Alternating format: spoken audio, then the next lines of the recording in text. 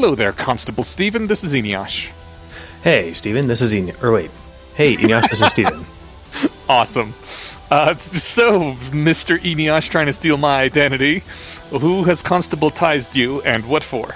Well, I mean, with the initiation of the Fourth Empire, I've been instituted as head constable of the handjob police. Awesome. It's a thankless job, but somebody's got to do it. What are your duties as the handjob constable? I'm so glad you asked. Two primary duties, obviously. Punishing illicit blowjobs, or not blowjobs, handjobs, for one. Oh, okay. And the other... All handjobs require a license now? Yeah, well, and a fee, you know. And a fee. Oh, yeah, that's true. Government's got to pay for these constables somehow. And if you're mishandling the equipment, that comes with a heavy fine. Right? So we enforce those as well. We would not want to put people's genitals in danger by having unlicensed, just run of the seat of the pants operations out there. That's right. We need somebody in charge, and thankfully, you know, the government, the Fourth Empire, had the foresight to put together, you know, an actual concentrated effort on doing this properly. So more power to us. So you're making sure there's no black market hand jobs, and what was the other one? Punishing poorly done ones. Oh, okay, cool. Yeah, nice. All right. Well, I hope to make lots and lots of use of your services. Me too. What is it that we do here when we're not policing the hand jobs? We are discussing Alexander Whale's web serial Worth the Candle in our podcast, Not Everything is a Clue. Yes, it's a fantastic web serial that we enjoy reading, and we are supporting Alexander Wales at his Patreon. And also, we have a Patreon of our own if you enjoyed this conversation and deconstruction. It's not really deconstruction, just this diving into it that we do every week. You can support us. We also kick back 15% of that to Alexander, and we really appreciate your help. Yeah. Did you mention his Patreon too? I did, yes. Oh, good. I started with his. Oh, good. I pivoted to ours. I did it backwards from the normal order. That threw me off. Yeah. Yeah, me too. Well, you know, because I was thinking about that hand job so much, my mind was distracted. You know, I'm glad that this podcast is opening and closing with talks of hand jobs. Do you think we're going to close with the hand job talk? Yeah, basically. It is kind of the last thing that happens, isn't it? Yeah. All right, cool. And last week it was boobs. All right, we're on a theme here. This is great. This is a theme I can get behind. Yeah, me too.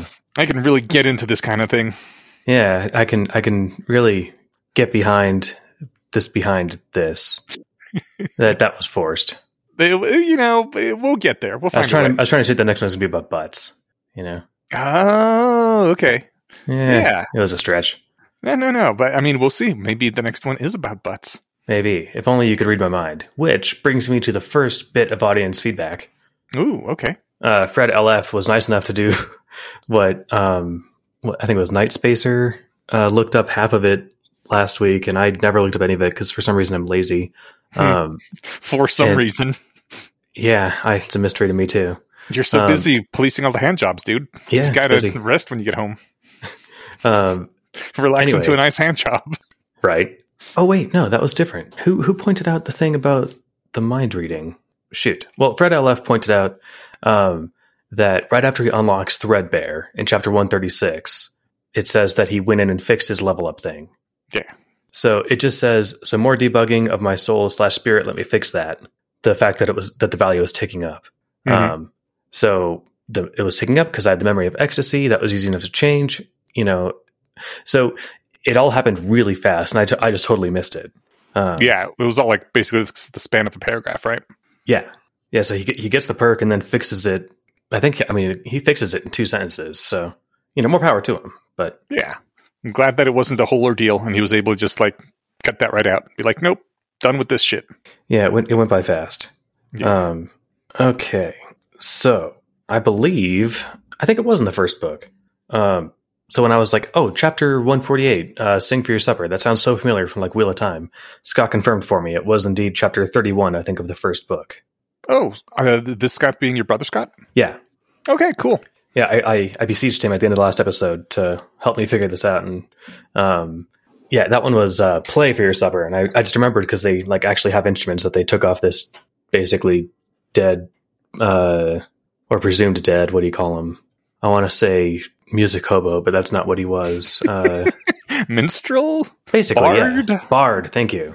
Okay. Yeah. Murder, or what did I say? Music hobo. Music hobos are much better than murder hobos. Music hobo. That sounds basically closer to what he was too. So, they probably don't make as much, but live longer. Although I guess the Wheel of Time experience would say the opposite, since they were abandoned murder hobos that lived, and they found a music hobo that did not. I would expand on that, but I can't. So, okay, lest I you're like secretly none of them live to the end. Mwahaha. Exactly, or they all live. Who knows? Yeah. All right. They all turned into music hobos because they realized that was the only way to stay alive. Yes, that's the one true way. That and handjob policing. Yeah. We're off to a very strong start today. It'd be a better world if we were just playing music and giving handjobs, and that's all anyone had to do. You're not wrong. Yeah. I also had a thing to throw out here before we begin. In the Discord, there was a lot of talk about people not quite understanding my time rewinding erasure kind of thing. So I wanted to clarify two quick things. The first one being that I said it really briefly at the end of our conversation, and I probably should have stressed it more because we talked for such a long time before at the very end I turned around and agreed with you.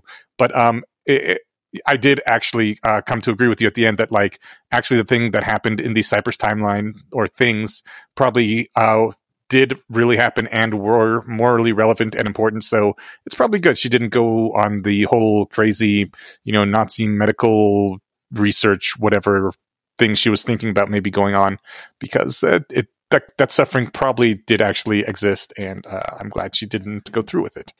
So that was just the thing I needed to say, that at the end you had convinced me, and I very quickly acknowledged it and moved on because I did not want to be shamed by my defending the wrong side for so long. No, I didn't take it that way. I took it as 10 minutes was plenty. Yeah, but no, that's I think there's a lot to explore there, and one day we'll sit down for 2 hours and talk about the meaning of life, and I'm sure it'll come up there too. Yeah. But the other thing was, like, after going back and forth with a lot of people who were all still confused with what I was trying to say, I found one other way of possibly saying it, which maybe will make some sense to people, and I'm just going to throw it out here now, that if people are familiar with the block universe theory, I'll put a quick link in our show notes, but like in the whole 4D block of the universe that encompasses all the universe and all of time in one big block that you could look at, if you could look at it and there is a space where the pain exists, then it happened and it's morally relevant. But if it was, erased, unwound, undone, so there's no place in the block universe where you can look and see that pain, then it didn't exist, and that doesn't matter. Is hopefully the most concise, short way I can present it. And if that doesn't help enough, then I have run out of words and reached my limit of explaining things. We need to find a better explainer, or I need to be less wrong. Or, I mean, I've been in those situations before too, where it's like, okay, I've talked myself blue in the face, and I feel like I've put this every which way I can. And I think I'm just done. Yeah, it's like either you get it or you don't. Like it's nothing against you. It's nothing against the topic. It's just I think I said literally everything I can on it. So don't worry, I know where you're coming from. Okay. This would be easier if everyone could read your thoughts, like Gorky confirmed that the DM can do to June. Still, I mean, yeah, I don't know how much he can read his thoughts. Maybe just like, well, the DM straight up says he does. So he could be lying. Yeah. It says that data would include your personal thoughts and feelings. Yes. So that said, I don't think I get credit for predicting that because it was actually in the book. But, at the very least, like I said, I believed that he got access to everything that's in June's soul, because that's data that's, revealed to him, right? Yeah. So that is publicly available to anyone that has access to June's soul. Yeah. And that would, include things like his memories at least. But yeah, I think the thoughts are in there too. This guy is, fully in on it. Damn it. Alas. Yeah. That's okay. Someday we will kill the DM. Yeah. That gives me some good vibes. Oh, good, because that is the name of the next chapter. What a coincidence. Chapter 147, Good Vibrations, where everybody is just kind of chilling out in Bethel. Yeah, she's taken to cooking breakfast. Bethel's being chill. She's turning stuff around in these chapters. You're starting to like her a little bit? Yeah. I mean, her sense of humor is less murdery and more fun. If I was a sentient house, one thing I'd like to do is be a really cool, like, thing for all the things the houses are supposed to do. You make food, you provide security, warmth, whatever. Like, houses don't usually make food, though. No, but like the food stays there, and a really, really good house would make your food. That's fair. Yeah, so she's been making food, going so far as to pay local muggles to fetch ingredients. And there was this fun argument about whether or not like Harry's instructors would fit into Hogwarts houses, because Valencia is still tying everything to Harry Potter. Mm-hmm. But she's trying to insist that, like, no, actually, it might be important because you could have shown me any books, right? Yeah. She's like, oh, no, this is that narrative thing I'm talking about. This isn't me just obsessing with Harry Potter because I love it. This might actually be relevant. Technically, it is true that June could have showed her any books, but he showed her the Harry Potter books. Do you think that is relevant to the storyline at all, or is it just something that we are all very familiar with and would relate to? I think it's more the latter. I mean, the other thing, too, is that Harry spent his first 12 years in a cupboard under the stairs. She spent her first 17 in a cage. Under the table. Yeah. I mean, so there's some parallels. And that's why I think he chose those over, say, I don't know, Hunger Games or something, right? Yeah. Good point. So I think it's that. Heshnell's all salty because J.K. Rowling, this author from Earth, makes the Second Empire lackeys look like dipshits. The Death Eaters weren't nuanced enough. And Lissy is waiting for June on his second day of college. Excuse me, Athenaeum. And I put, yay, sarcasm. We'll get more into Lissy when she comes up more. But in his first class, they bring out a big summoning circle pool of water thing that you can basically put all of everybody's recorded work, well, not everybody's, all of one person's recorded works into, and get like a simulacrum of that person that is simulated based on all those works. And they can like try to answer questions and stuff. And the thing that they do with that, of course, is summon Uther fucking Pendraig to talk to the class. And it's awesome. And like for a moment, I thought there was going to be something similar enough to Uther that John could interact with it, but turns out to be really more of a kind of projection than on a wall than anything. I had my fingers crossed for 2 seconds that the thing was going to be like June Raymer, but no. What are you guys doing here? Yeah. It's just like a talking version of all the books. I mean, it's cool. Right. But my first thought was like, oh man, we got to steal this thing and take it. Well, not to Bethel, because she would totally, murder the hell out of any sort of, Uther shade. But take it so we can go summon Uther. But they're going to just do that in class for me. So yeah, it was great. Yeah. It was kind of a bummer, like I said, that it didn't have any sort of seeming intelligence to it. I also kind of wonder what happened if you put another book next to it. Like, or what if there was a book that was like misattributed to the author? Maybe it just makes a mind out of all the books that it's near. Huh. And if you put all of Uther's books next to it, it talks like Uther. Yeah. But if you dropped like, I don't know, the Harry Potter books, not the Harold Plotter ones, it would mention Hogwarts. That would, I don't know. That could be really cool. That'd be fun. We should just drop every book on Airb in there and see what massive Ultramind comes out of it. Yeah. I mean, although I'm not sure it works like that. Maybe it sorts them by author name or something. You can only pull one at a time. And maybe there's an upper limit or something, but it'd be kind of fun if you ask it a question, but like there's two authors that disagree. Yeah. Anyway. There was this note, like, since when we realize immediately that it's not actually Uther, June says, I still missed him. Maybe he was a monster, and maybe the memories were a bit tainted, but I still missed him, which was nice to hear because we've been kind of pulling the other way for quite a while, and having him reaffirm that he still misses Uther and does want to see him again was nice to hear, and I hope June hangs in there.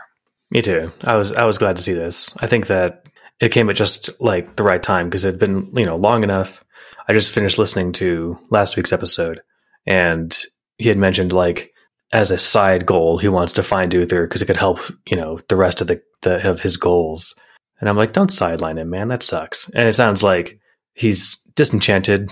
He's come to be disenchanted about Uther not being his friend Arthur and stuff, but he still misses him. And that's all I wanted to hear. And he's still going to look for him, I think. Yeah. And the lecture from Uther about vibration magic is cut short because the TA bitch is ruining the lesson for June by not projecting or either not projecting to or blocking the sound from his desk in particular. I think she's specifically singling him out to get the sound blocked to him. Yeah, I think you're right. It's total bullshit. What's great is like, again, if, he could be over Nasim that got hit by a now you're, human colored curse, right? Mm-hmm. And so for all she knows, she's bullying some crippled kid who's just not visibly crippled enough to fit into their special club. Mm-hmm. And she just sucks.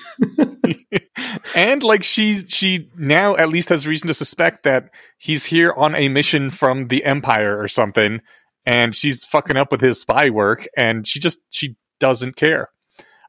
So later on, you get into really hating Lissy, and I think it'll be really exciting to talk about that. But I despise Jif so much, and it's crazy that I managed to hate her so much just over the course of 2 chapters, like 2 interactions with her. And like the first time we bumped into her, I really kind of hoped June would kill her.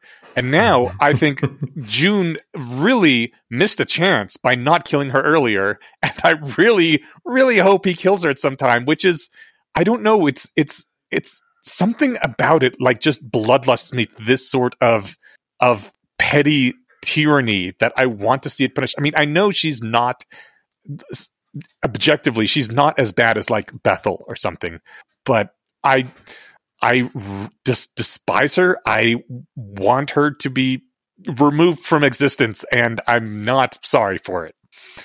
I think what it is like Bethel's only like 1% as evil as she could be, whereas Jif is like 90% as evil as she could be, which is still well under Bethel's like 5%, but like that's not the point. The idea is that she's trying really hard to be as big a bitch as possible. Yes. And if she has every single tiny schmid of power that she gets, she immediately uses just to fuck with people and make life worse for them and make society around her worse. And you know that any little advantage she gets will always be used to the detriment of everybody, aside from maybe her personal pets that she wants to reward. And I despise her. And also, her name is the mispronunciation of GIF, which I'm sure Alexander Wales did on purpose because everybody hates the wrong pronunciation of that word. And so this is another way to make us hate her. I hadn't actually said her name. Like, when I read in my head, I don't pronounce names. Yeah, me neither. But it wasn't until I said it out loud just now that I noticed that. And yeah, it jumped out at me as it was crossing my lips. So I'm glad that you noticed too. Yeah. She is the wrong version, which is kind of fun because I think that's actually just true of her as a person. We meet her twin later, and apparently there might have been some misfiring because they're supposed to be like exact duplicates.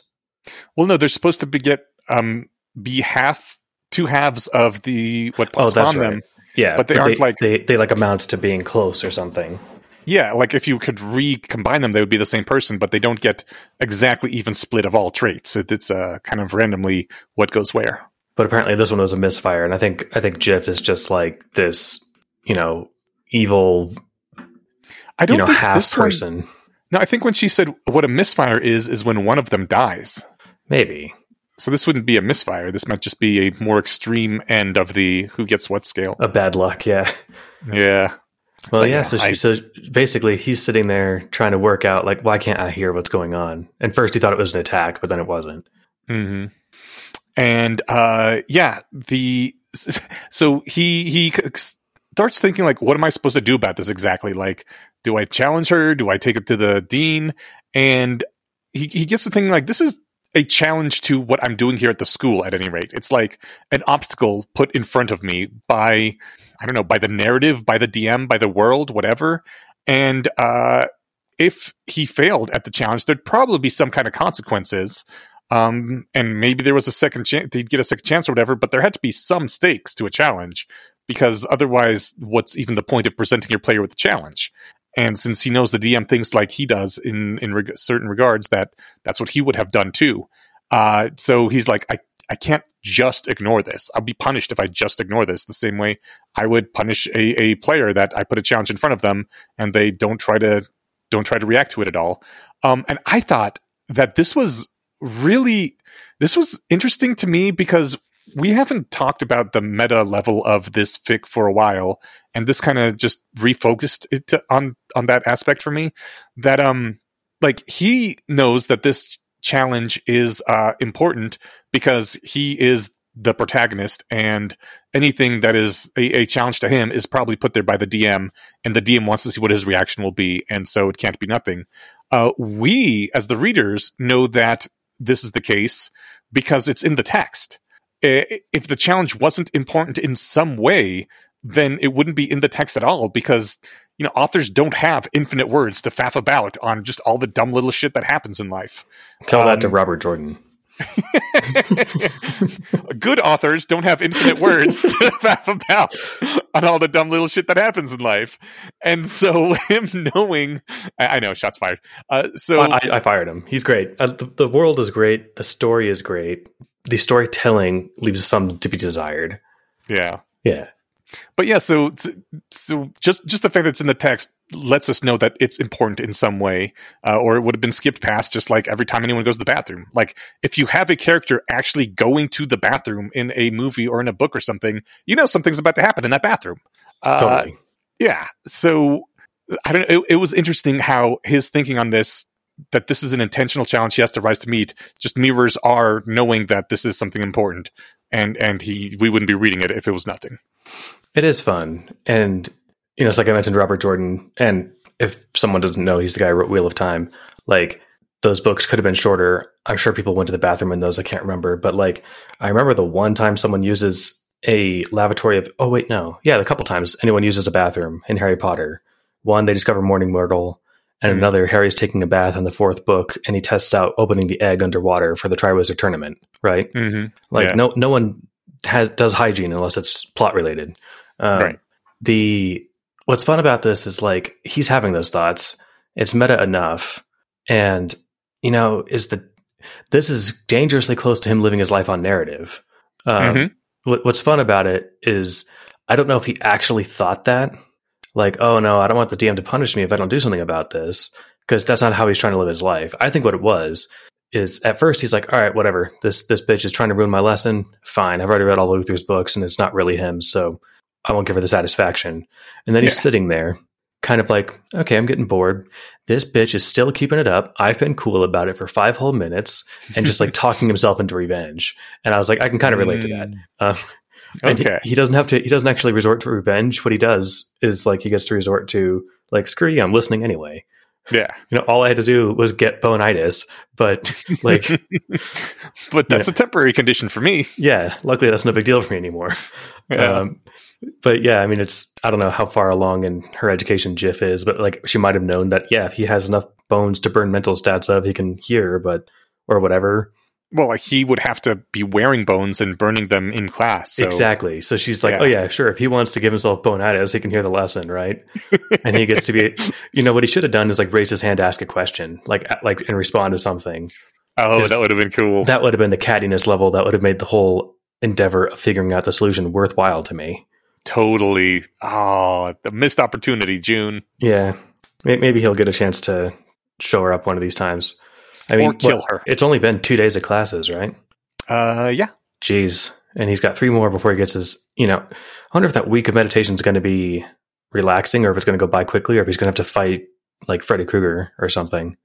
I guess we'll find out in the near to mid future. We will. Yeah. But before that, this is... we are told that the primary purpose of all the coursework, this is when he's talking with Lissy, and she's like, I don't know why they don't just train us in skills, why they don't have basically a coding boot camp, where you can learn the magic. Instead, you're forced to go to the 4-year college degree in computer science, and then probably 2-year graduate degree afterwards in computer science, to learn Java or whatever. And they're talking about this, and they basically both agree that the primary purpose of all the coursework is to deter people from classes, to limit who ends up being a mage just by making it so damn onerous that not everybody goes through the whole process. Or worse, as Ermitor explicitly stated, Ermitor? Is that the way? Yeah, I'm going to go with Ermitor for her name. Explicitly stated, to instill a culture in graduates. And that or worse thing kind of got me, because I used to think that, like, that was a large part of the purposes of colleges, and that's great. That there are some cultures that are better than others, and we want to spread the better ones. And importantly, even if they aren't like the best cultures in the world, just knowing that everybody coming out of the college system has a similar culture makes work environments much easier, because everyone else in your office has that same sort of culture and upbringing, and it makes a lot of the social interaction easier. It greases a lot of the dynamics between people. But now I think that's a terrible thing about colleges, that they spend so much of your life and time and resources just forcing a culture onto you, which I don't even think is that great of a culture anymore. I feel like a lot of it has kind of gotten hijacked and corrupted, and the culture is kind of shitty at this point. And now I really feel for the people back when I was a teen who were like, you shouldn't go to college because that's Satan's way of tempting you away from the path of God. And at the time I was like, good. But now I'm like, yeah, I guess it literally is trying to instill a culture in other people. And I can understand how people who think that culture is hostile to them would be against that. And by itself, that's already kind of crappy. But like the fact that much of the economy, especially the higher paying parts of the economy, is gated behind this 4 years cultural blitzkrieg you have to go through is kind of shitty. Like it wouldn't be as bad if you could still get a decent job in higher intellectual level positions without having to go through this, but you can't anymore. Fuck, you even need college degrees for things that shouldn't require any college at all in a lot of places. Yeah. Is that not bullshit? I took it another way. Like, okay, it's true that like it's hard but not impossible to go through college and like still believe the earth is 10,000 years old and evolution's a trick or something, right? But not even just the scientific questions, just the general culture and cultural attitudes between the various classes. Well, you mentioned like the people were saying, oh, it's Satan's way or whatever. That was what jumped out most to me, especially at that age, since there was still the atheism wars going on then. No, totally. It's much more than just that. Yeah. I mean, I looked at it from the other side, which I think June put, or worse, because he sees it as pointless. But like, you don't want a bunch of people coming out of your, vibration and still mages are stupid strong. You don't want a bunch of drunken frat boys coming out of this being able to, scream walls into dust and, shout people's heads off, right? So, like, I think that it's like, no, you guys are going to come out of here, in the tradition of wise old wizards or something, right? Yeah. And I do think that there's value in that. Like, it's not so much about, like, the culture war nonsense. And to that extent, too, I don't even know in real life how much colleges are about that. They've become about that, but I don't think it's the college's fault. I think it's, like, kind of against the college's wishes. I think colleges have always been about instilling a certain culture, and just what that culture is has become much worse over the past decade or two. I guess, and I'm not an expert on how the history of these things worked out, but I think that the culture that's coming out of colleges now, like the one that none of us like, where everyone's afraid of everybody and whatever, I think that's happening in spite of like the institution's best efforts, not like because of them. Even so, there was always like a part of the culture of colleges was a sort of idea of that the way the blue-blooded upper classes look at things is the correct way to look at things, and loyalty clan-based cultures are bad and should be derided. And I don't think that's wrong necessarily, but I also am understanding of people who were to come from that culture being upset that their family and their way of life is like shit on so much. Yeah, I totally see where you're coming from, I think. And I don't think you're wrong either. It's interesting to try and parse exactly what the issue is here for June. But, at the very least, he has to just suck it up for a week. So he's not going to suffer too much. No, he's not. It's everybody else. Exactly. Us poor saps here on Earth. But yeah, the ones stuck here having to go through this blitzkrieg. All right. What he does have to suffer through is, I think, actually worse than whatever. Please do tell. Whatever nightmare hellscape, cultural blitzkrieg he could endure at college. No, he's got this entitled uppity princess all up in his shit nonstop. Okay. Rudely demanding that he, kiss her feet and thank him for the privilege, or thank her for the privilege, Like she wants him to touch base with his people back at home, and he's like, later, and she's like, Parsons' voice can be used indoors, and he's like, I know, and he's like, I mean, how could he not know that, bitch? I'm the one at the tattoo.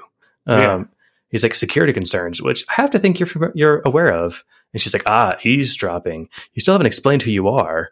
And he's like, good God, security. It's, do you not understand how this works? And I'm only reading that whole thing because I liked my response to this. I said that she keeps making demands of him and just being gobsmacked that he won't immediately fall to his knees and comply. I wonder if she'll get knocked off her high horse. A fall from that height might kill her. I have a very different read on her. When I think of like entitled nobility that thinks they should get whatever they ask, I think more like Amaryllis. And like Lissy to me seems like someone who literally does not get the whole diplomacy thing. She just speaks exactly what she's thinking and is completely direct and honest because she doesn't understand about social niceties and being polite and stuff. No, she doesn't understand those because she was raised, in princess school. And in her, but part of princess school is teaching you how to manipulate people by being, falsely polite and shit. Well, as she acknowledged, she's like, no, I'm a psychopath. I only understand violence and getting my way. And, yes, she has mental issues and she knows it. Well, it doesn't make her less annoying. If anything, it makes her more dangerous. She's just, her solution to like knowing that she has violent tendencies isn't to like control them. It's to empower them by learning very destructive magic.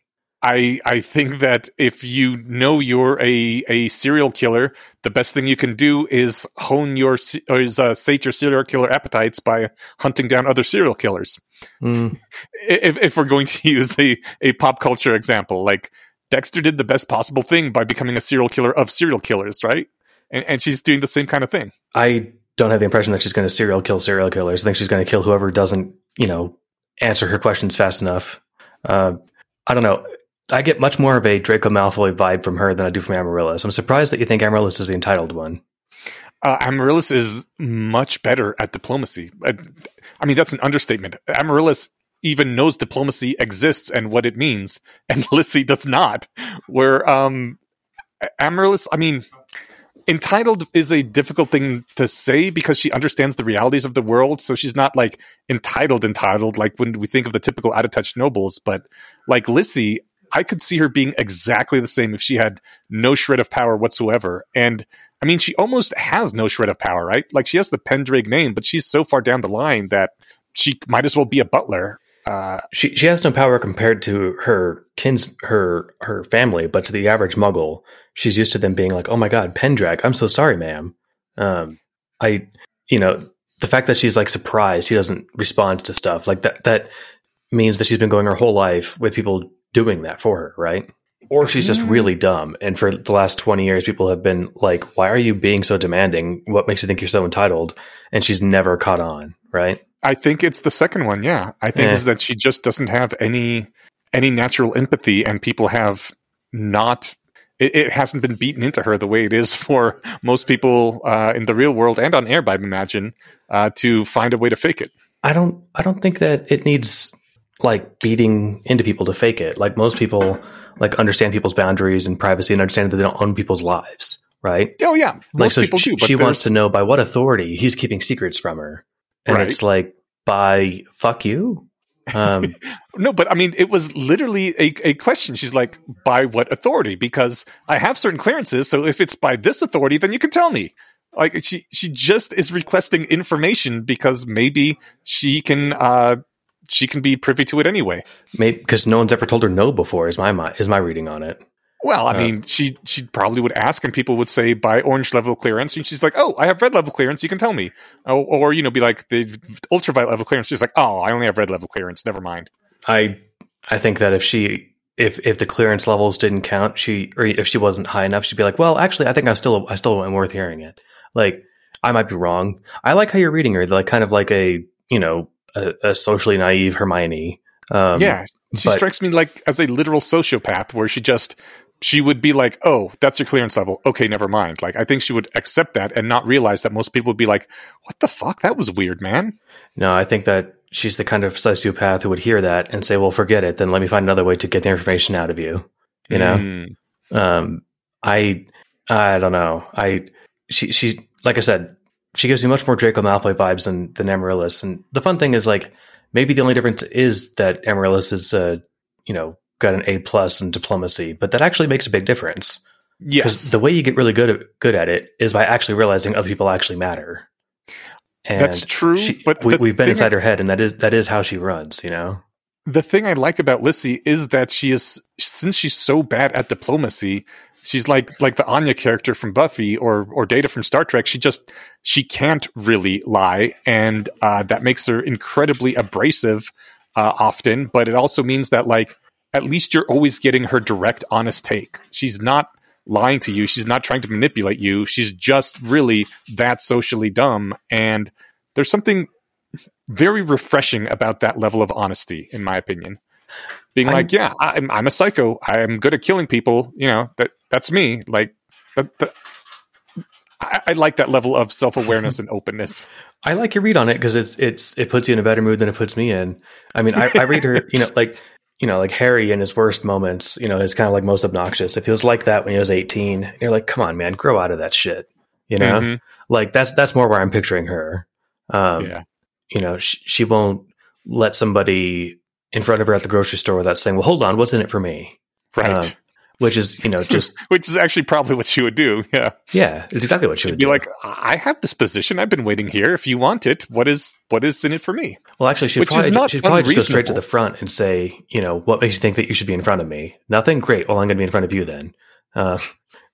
She's the kind of psychopath that would cut in line for sure. In fact, we're 100% sure. She's pissed that she has to go to school like a muggle. Well, I mean, no, she's pissed that someone else is cutting in line in front of her. Like, that's the thing. She is following the rules, and she's been following them very studiously. But his, unlike the cutting in line at the store, his getting in front of her doesn't actually slow her down, right? No, but she, which is what makes somebody cutting in front of you at the store annoying. I don't know. Like, I mean, that is certainly adding insult to the injury, but what always bothers me about someone cutting in line is that they fucking broke the rules, and you can't do that because then there are no rules anymore, and it's just anarchy and chaos, and whoever is the best at beating people up gets to check out first, we're living in a society. Exactly. I'm the only one who cares about the rules here. This isn't fucking none. There are rules. Mark it a 0, Donnie. But yeah, no, that's exactly the thing. That's what pisses me off. Like, the fact that I may lose a minute is not nearly as big a deal as the fact that people are just like, oh yeah, I can just cut in front of the line. So that's I assume that is also what pissed her off. Could be. All right, we've got actually 3 more examples of psychopaths that I'll pull out real fast, one after Excellent. another. Let's do it. Our 4-armed Professor Quirrell, I forget his name, Oberlin. He's just like, all right, what I'm going to show you today will be gruesome by almost any reasonable standard.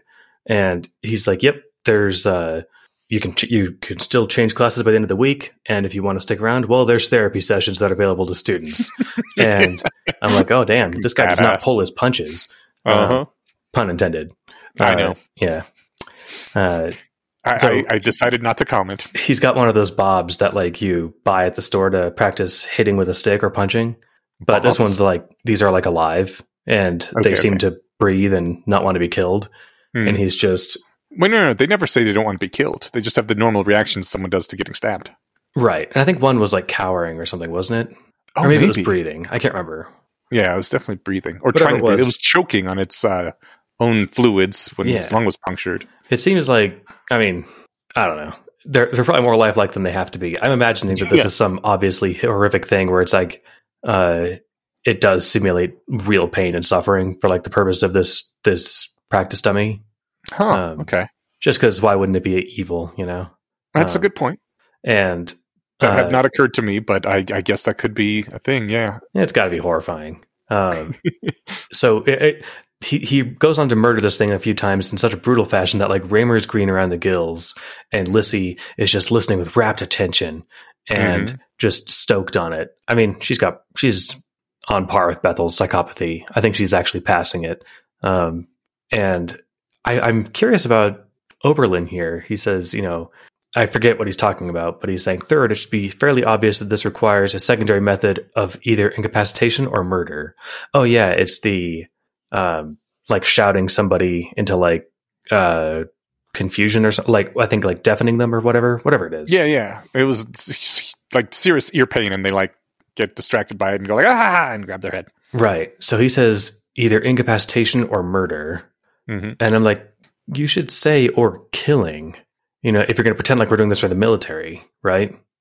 That's true. I think he's intentionally trying to shock the audience at that point. But then he's just as a representative of the school, and this goes against any school culture I would want if I was the dean at this Athenaeum. Of like, yeah, we're training a bunch of murderers. No. It's one thing to say we're training a bunch of violent soldiers. That just makes them good at their jobs. But he's like, yeah, if you do it this way, you're gonna have to run up and stab him in the face. He's hardcore. Okay, real quick, going back to like Lissy, I acknowledge again that she does not have regular human emotions. People in like Raymer and June were both kind of squicked out by seeing what looked like a normal person getting butchered on the floor there. But like Oberlin certainly doesn't treat it like this is a sentient being that feels pain. It's just a ultra realistic beat up dummy. And I think Lissy just kind of took him at his word there that this is not a thing that feels pain. It's just an ultra realistic target dummy. And so she doesn't feel empathy. She doesn't have the instinctual ick reaction that normal humans do because, again, she's probably some sort of psychopath damaged person, but I don't think that makes her evil. It just makes her missing a certain emotion that most humans have. I mean, it makes her not evil in the same way that Voldemort wasn't evil. No, Voldemort was evil. Because what was the key difference? People. Well, because he tortured people and killed them. Yeah, once she graduates, she's going to have the power to do that. Yeah, but just watching that happen, like, we watch people getting exploded on screen all the time, and in ultra realistic detail nowadays.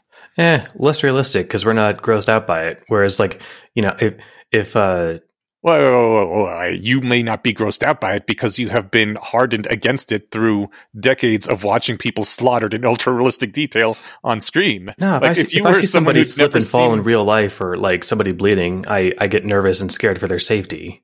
Right, but you're not scared of the screen murder because you know it's fake, but it still looks very realistic. Fair. And she's like, this looks very realistic, but I know it's fake. It could be. I think her atypical reaction is evidence of her, it's the kind of thing where, like, I use Dexter as an example. Yes, if he has to go around murdering people, he might as well murder murderers. But I'm not going to teach Dexter how to kill people. And I certainly wouldn't do that with the knowledge, knowing that he's going to go forth and murder his way to satisfy his bloodlust. As it happens, there are misfires with Dexter's murder sprees, and no doubt Lissy's going to kill people who don't deserve it, even if she was only going to kill people who deserved it, which I don't believe for 1 second that she was. No. We'll keep an eye on it. Okay. So Raymer is like, oh wait, vibrational mages can create and manipulate light. Is it possible to create harmful radiation using vibration magic? Awesome munchkining. Oscar munchkining, so high five for outside the box thinking. Hell yeah. It is one of those, it's Hufflepuff bone thinking, right? Mm-hmm. Like, radiation sickness doesn't kill people very fast. Yeah. And by not very fast, I mean, I think, like, at best, hours. Yes. And so, if you're that strong, you can just Fusra them into the little pieces. And that's the unrelenting force shout from Skyrim. Okay. And that's a lower level spell. You can do it more often. So, I mean, I like where his head's at, because it's outside the box, but it's not practical. But I had to call that out as, like, Raymer is going to be looking for every angle on everything all the time. Mm-hmm. And so he asks a question, he gets called on, and Lissy is called on next. She had kept her hand up the whole time that Raymer was asking and getting his question answered. Yes. And I'm like, she's like Hermione if Hermione sucked. All right. Yeah. I mean, that's the sucked part is a subjective value call, but I agree. Like that's what Hermione did, right? Yeah, and yet she was 11 and it was adorable. And by the time she was an adult, she stopped because she realized like other people are people who have feelings, and I don't need to be obnoxious to learn stuff, right? Does it hurt other people's feelings if you keep your hand up? I mean, I would think it signals impatience. Yeah, definitely. Like I want their turn to be over. I don't care what they're asking. It's not important. My thing's important. Call on me. Okay. I don't know if it's the feelings part. I don't think that's like the most salient example of her being completely negligent of people's feelings or whatever. But I don't know. She's just so much more hateable than Follater. At least he was cool. I like her. All right. Well, I'm just gonna say it. Well, I think she's cool. I'm glad we this friction keeps the podcast interesting. Exactly. Yeah. Yeah. All right. So ethics class is canceled.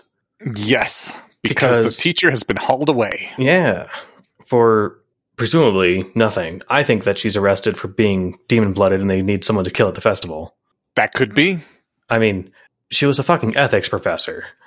It's not to say that she didn't go home and, cannibalize her way through an orphanage, but like, what better position if you didn't want anyone to suspect you? It's true. That's probably what they're going to argue before they kill her in public.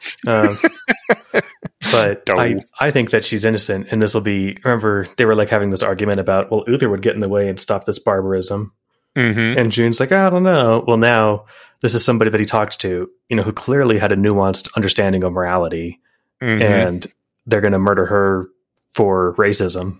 And so now he's like, okay, now I have to get involved. Yeah. So this is great. So let's see. This all happened fast in this chapter, didn't it? So then he goes on to his meditation class, and he meets Jif's better half, Sony. And this was just really funny. I got to call it out. He says, "Oh, nice to meet you," because he thought it was what's her butt. And he's like, "Sorry for not realizing." And he says, "That was a better recovery than I'd ever made in my life," which was damning it with faint praise. Like, saying sorry and moving on is the best he's ever done for like a speech recovery. I mean, that he must have stumbled really hard, but I had to mention that because as a twin, this sort of thing happened all the time. Cool. In school. Cool. I don't know. Was it cool? It was hilarious. It went a number of ways. I mean, at some point just started talking to people like I knew them. And then I'd tell my brother, I'd be like, oh yeah, some blonde girl we talked about this. So you had that conversation. Like, nice. It was just a fun way to roll with it. Yeah. I never had like, as far as I can remember anyway, like a sense of like, I want to be my own person or something. Cause I never felt like I wasn't. Did you ever do that rom-com thing where you're both on a date in the same restaurant and then you would run to the bathroom and switch clothes or something? No. And we always talked about it. And I think we switched classes once. And I can't remember if we even actually did that. Maybe we just talked about it. Like, we really should have taken advantage of that more. It seems like it would have been a lot of fun, but I guess it's like, what's the point of doing it, I guess, aside from the one-time fun factor, right? Aside from the funniness, yeah, not much. I mean, the other thing, too, is that, like, by the time we were in high school, we were looking distinct enough to where I don't think we could trick a date. Okay. And that wouldn't be treating the date with a lot of, like, the person with a lot of autonomy either. But, switching classes would have been funny, but I think we've talked about it. And it's like the idea, well, then we'd just both be behind, Oh, yeah. Like we'd both have missed a class. What can I say? Someday you'll find a way to abuse this power. It's true. Cool. But he, instead of going to the ethics class, because it's been canceled, he just goes ahead and goes to the meditation sort of class. Meditation. Yeah. What would you call thing that's not really a class, but it's sort of a class? It's like an extracurricular. Yeah. That the professor recommended that he go to instead. And the instructor at the front does the whole thing where you like close your eyes and sit cross-legged and think about a beautiful stream or whatever. And then it gets weird because she's like, the woods are calm and peaceful, but there's a man on fire walking between the trees. I was like, what the fuck? And then she goes, this is a method called kalatet, a technique of juxtaposition. I was like, okay. And like, it seems reasonable enough, especially because, I mean, partly because this woo stuff is always full of crazy things that people are trying that are like, whatever, I don't know, might as well give it a shot. But also because it's a fantasy book, right? Fantasy books always change things around and play with them and see where they could go, taking things outside of what we are used to in the modern day. And so I was like, I don't know if this is like a cool take on meditation that legit maybe someone in the world could actually do, or if this is like something evil and there's magic involved and something's going to try to rape his soul. And it was the coolest thing. Yeah, that was my thought, basically in that order too. I was like, okay, this isn't super relaxing, but all right, and maybe there is something to this. And the instructor's going on like it's perfectly normal, right? Mm-hmm. But he's getting Freddy Krueger vibes real heavy to the point where he's like, I wish I could summon in backup, like to the point where Bethel would come flying in here, guns blazing. But I have to talk with Parsons' voice. It's like, well, if you're that in danger, just like, I don't know, touch your tattoo and be like, man, I sure wish I could get the hell out of here. Like they would all know what it meant. Yeah. Or frankly, code phrases. I'm sure they've got one, right? They should. They absolutely should if they don't yet. And if I'm sure they have one. Yeah. Someone in that team thought of yeah. So, I don't know. But he nopes out, looks around, everyone seems fine. He's like, okay, let's give it a shot. And he goes in and he's like, okay, this is too real. And it's only because I'm like good at soul trance stuff am I able to back out of this on my own. And really, that's that. It was really creepy. I was kind of like on edge the whole time, Yeah, it did a good job with like this disconcerting vibe. And at the end, and then when he asks Sunny about it, she's like, I don't know what you're talking about. I don't remember any Man on Fire. Yeah. So it raises the question, like, did the Man on Fire get all of them and wipe out their memories? Was the instructor giving him one version of the meditation and everyone else a normal meditation? Mm-hmm. It's a mystery. Yeah. Which he brings it home to the party when, it's the kind of thing that like, I was like, okay, well, I'll just, not meditate on that. This doesn't seem like your problem this week, June. Like, save it. But no sense in not telling the group about it. So they go and they sing for their supper in the next chapter. And Raven has lots of guesses, but none of them are any good. Yeah. She goes through, I think, like 18 or something different possible ideas, all based off of things that Uther actually ran into during their travels. And she says at the very top of it, she says it was first thing you got to say is could always be an Entad because Entads can do anything. They're bullshit. But it was never Entads. And he goes, never. And she goes, no, not once, which is, kind of like Lupus in the House series. And at that point I was like, oh, this is like our diagnostic scene from the House series in Worth the Candle. That's pretty cool. But yeah, it's never Lupus. I like that. Yeah. I mean, that's because the answer, well, magic did it, is not satisfying. Mm-hmm. Yeah. And so narratively, that would never work. Yeah. What's funny about this, and if only June had mentioned the Lupus thing, because then it would be textual and I'd be sure that it was an Entad. Yes. Because in season 4, it was Lupus once. Yes. Yeah. And that would mean, so if June was like, man, it's just like House, it was never Lupus. I'm like, aha, so it is an Entad. Right. But since he didn't say that, it's not an Entad. Probably not. Yeah. If it is, it's just another indicator that June's life is different here than Uther's. But even so, like the idea like, oh yeah, it's this thing that you could never ever have predicted that is doing stuff that, we never saw before. Like that's not fun. Yeah. It's not fun for June. It's not fun for us. I don't know. I'm just imagining like him in a fight with somebody and they pull out some bullshit, like, Larkspur had magic equipment, but like it wasn't too overpowered and it was fun. Yeah. Because I think it was like, in theory, you could overcome this, right? Mm-hmm. If it was like, aha, I, press this button and suddenly I'm Superman for 2 hours. Yeah. Like, that's not fun. Just having the random I win button is, it's super lame. Yeah. The Amaryllis, says that she wants to state for the record that attempting the meditation in class was a bad idea. And Palada asks, is there a record? And Bethel says, I keep transcriptions. Yes. which I thought was really cool because it means she has at least one useful non-murder ability, and it's awesome that nobody else has to bother keeping the records because it's kind of a pain in the ass. Yeah, she also needs the records for blackmailing and making people uncomfortable, so it serves two purposes. Well, sure, but she can always just replay a complete, 3D high fidelity thing of the meeting if she wanted to. She doesn't need a record. That makes you wonder why she's keeping transcriptions at all. So that other people can read them when she's not around?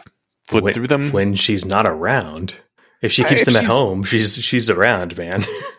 I mean, what if she's busy trying to get June to get a hand job or something? That's a good point. Yeah, so I think, what was it? Oh yeah, Raven, I think very prudently says, wait, don't make duplicates, and if you do, don't bind to them. And she's like, what, I'm not an idiot. And she cuts her off, figuratively, not literally, which June had to caveat for us. Which was great. Yeah. And I know you mentioned this in your notes somewhere when I was reading through your full notes thing, that there were several moments in these chapters, and in earlier chapters too, also in college, that just were great comedic beats. It almost felt like watching a comedy, and I agree, they're great, and I love them, and I think maybe that's part of the reason I'm really enjoying these college chapters. Yeah, this is it's a tone shift because it's a different environment, right? We're doing an 80s comedy movie. This is not quite Ferris Bueller's Day Off. Let's just have fun with it. There's a lot of fun. Yeah, it's fun. I think they mentioned it once or twice in the last week, and then once this week already. Bethel's she ate that dream spying dagger, and Amaryllis was like, "Can you keep an eye on us in our sleep?" And she's like, "Yeah, you bet." First of all, so nice of her to agree. Second of all, I think it was Raven who actually asked her, but it doesn't matter. I only mentioned that because she hates Raven, but she agreed to do it anyway. Probably because she already was. But they mentioned the "you can spy on our dreams" thing a couple of times. This might be the third beat, which seems to suggest that this whole Freddy Krueger thing is actually going to turn into something. Mm-hmm. And maybe Bethel being able to see their dreams, maybe she'll be able to come in and rescue them. Mm-hmm. So this seems like it could be a lot of fun. Yeah. They do talk about the Freddy Krueger experience and various things that it could be. And when Raven lays out all these different things Uther's done, it really solidified to me all the things that Uther's done. This was just a tiny sampling of the adventures that he's been on over his 40 years. And I was just trying to imagine what a series of books of Uther's adventures would look like. And I don't know. I don't even think you could have a novel for each of his adventures because there'd just be too many. You'd have to have a collection of a lot of them as novelettes in a book if you wanted to cover his whole career. Yeah, they'd have to be heavily abridged. Like they did with the early Witcher stuff. It was a collection of stories.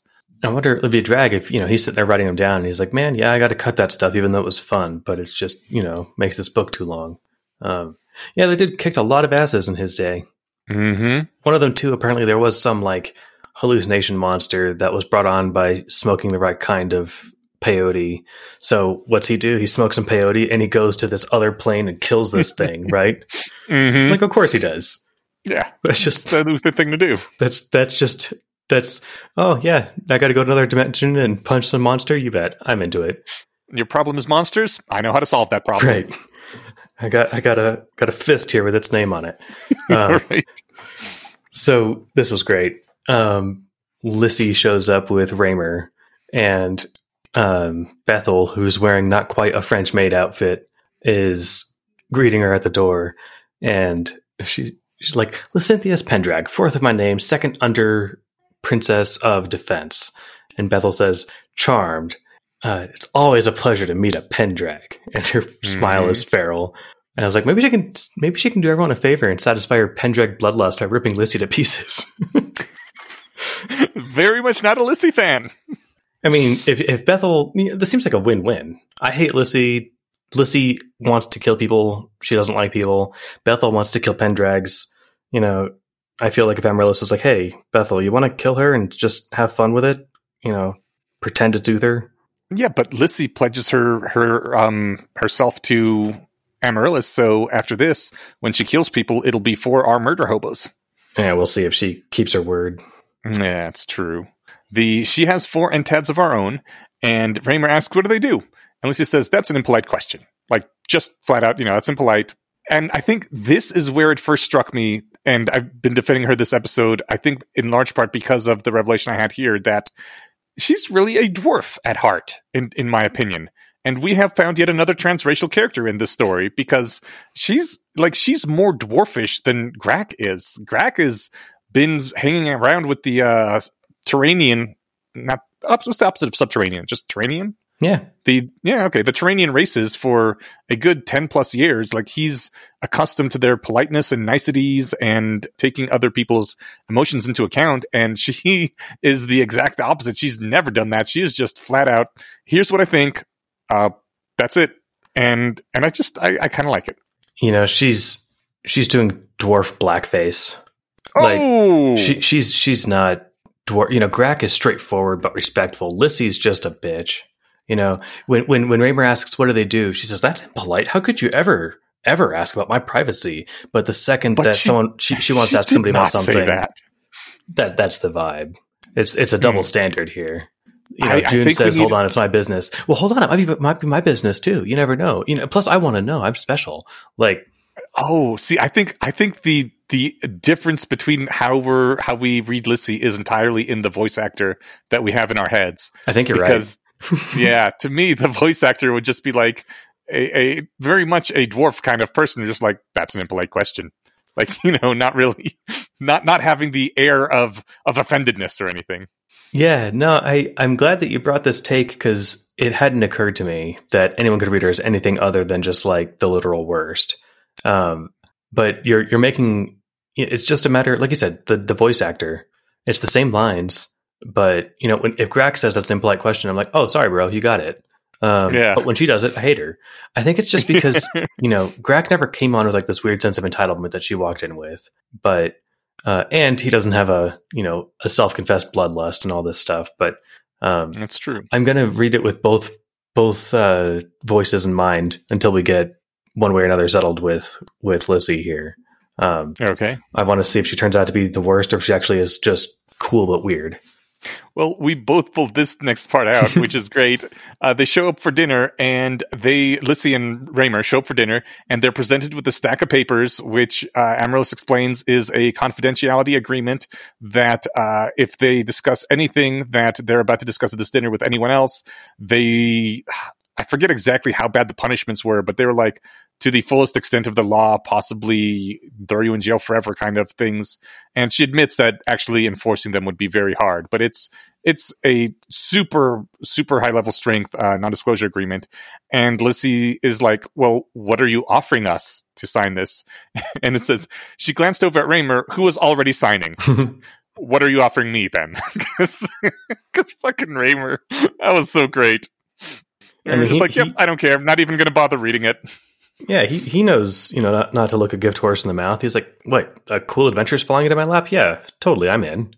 Like, who am I going to go barter with about information about you guys anyway? No, fuck it. Exactly. That's what I was thinking. Like, keep me in the loop. Lissy maybe like could do something with this information. And Raymer's like, what the fuck am I going to do? Like, gossip about it on the quad? Yeah, sure, I'll keep it secret, whatever.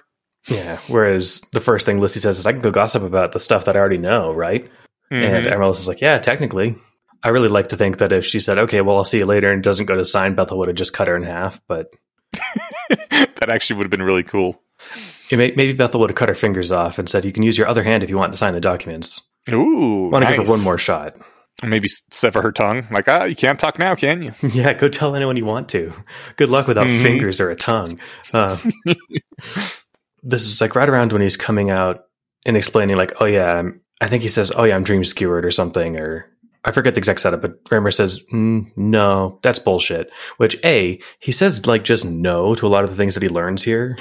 Mm-hmm. And he did that when he was in the house the first time too, which I think is actually awesome. Like, yeah, this is him not just taking it with a taking something that totally contradicts his model of the world in stride.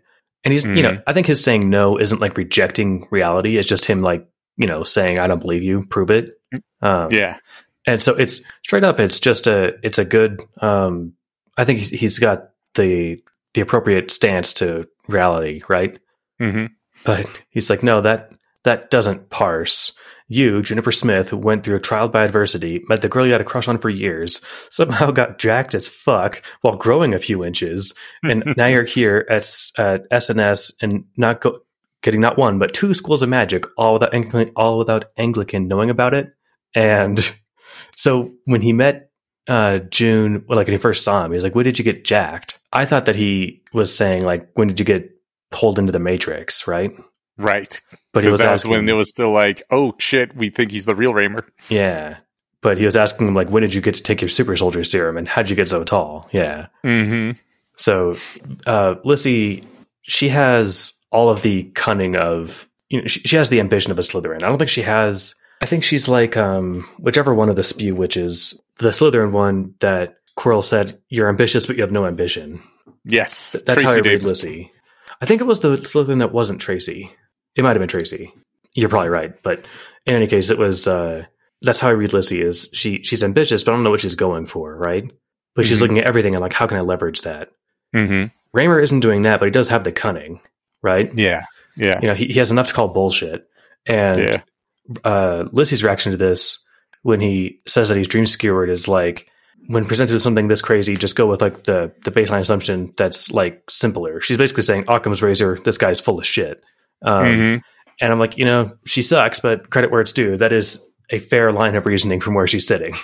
Yeah. It's so great too, because Raymer's like, you're not dream skewered. You remember all the stuff that you would know if you were you. And June says, "I'm from Earth, but there was a Juniper Smith that lived on Earth, who was essentially the same person as the one you knew, just with a few details changed." And Raymer's like, he doesn't even answer. He just stares at him. And I'm like, yes, that sounds like the most complete bullshit I've ever heard in my life. I do not blame Raymer at all for just being like, the fuck. Yeah. I'm glad that they're doing like 85% disclosure. Bringing especially Raymer into the group, I'm excited about. I don't know if he's going to be like in the group to the level of like Solace, but he's going to be in the loop. What do you mean by 85%? I think they tell him everything, don't they? I think they stop short of the "I've authored the world." Oh, that's right. Yeah, they don't mention that part. And so I'm not sure how much percentage that is, but I stuck at 85.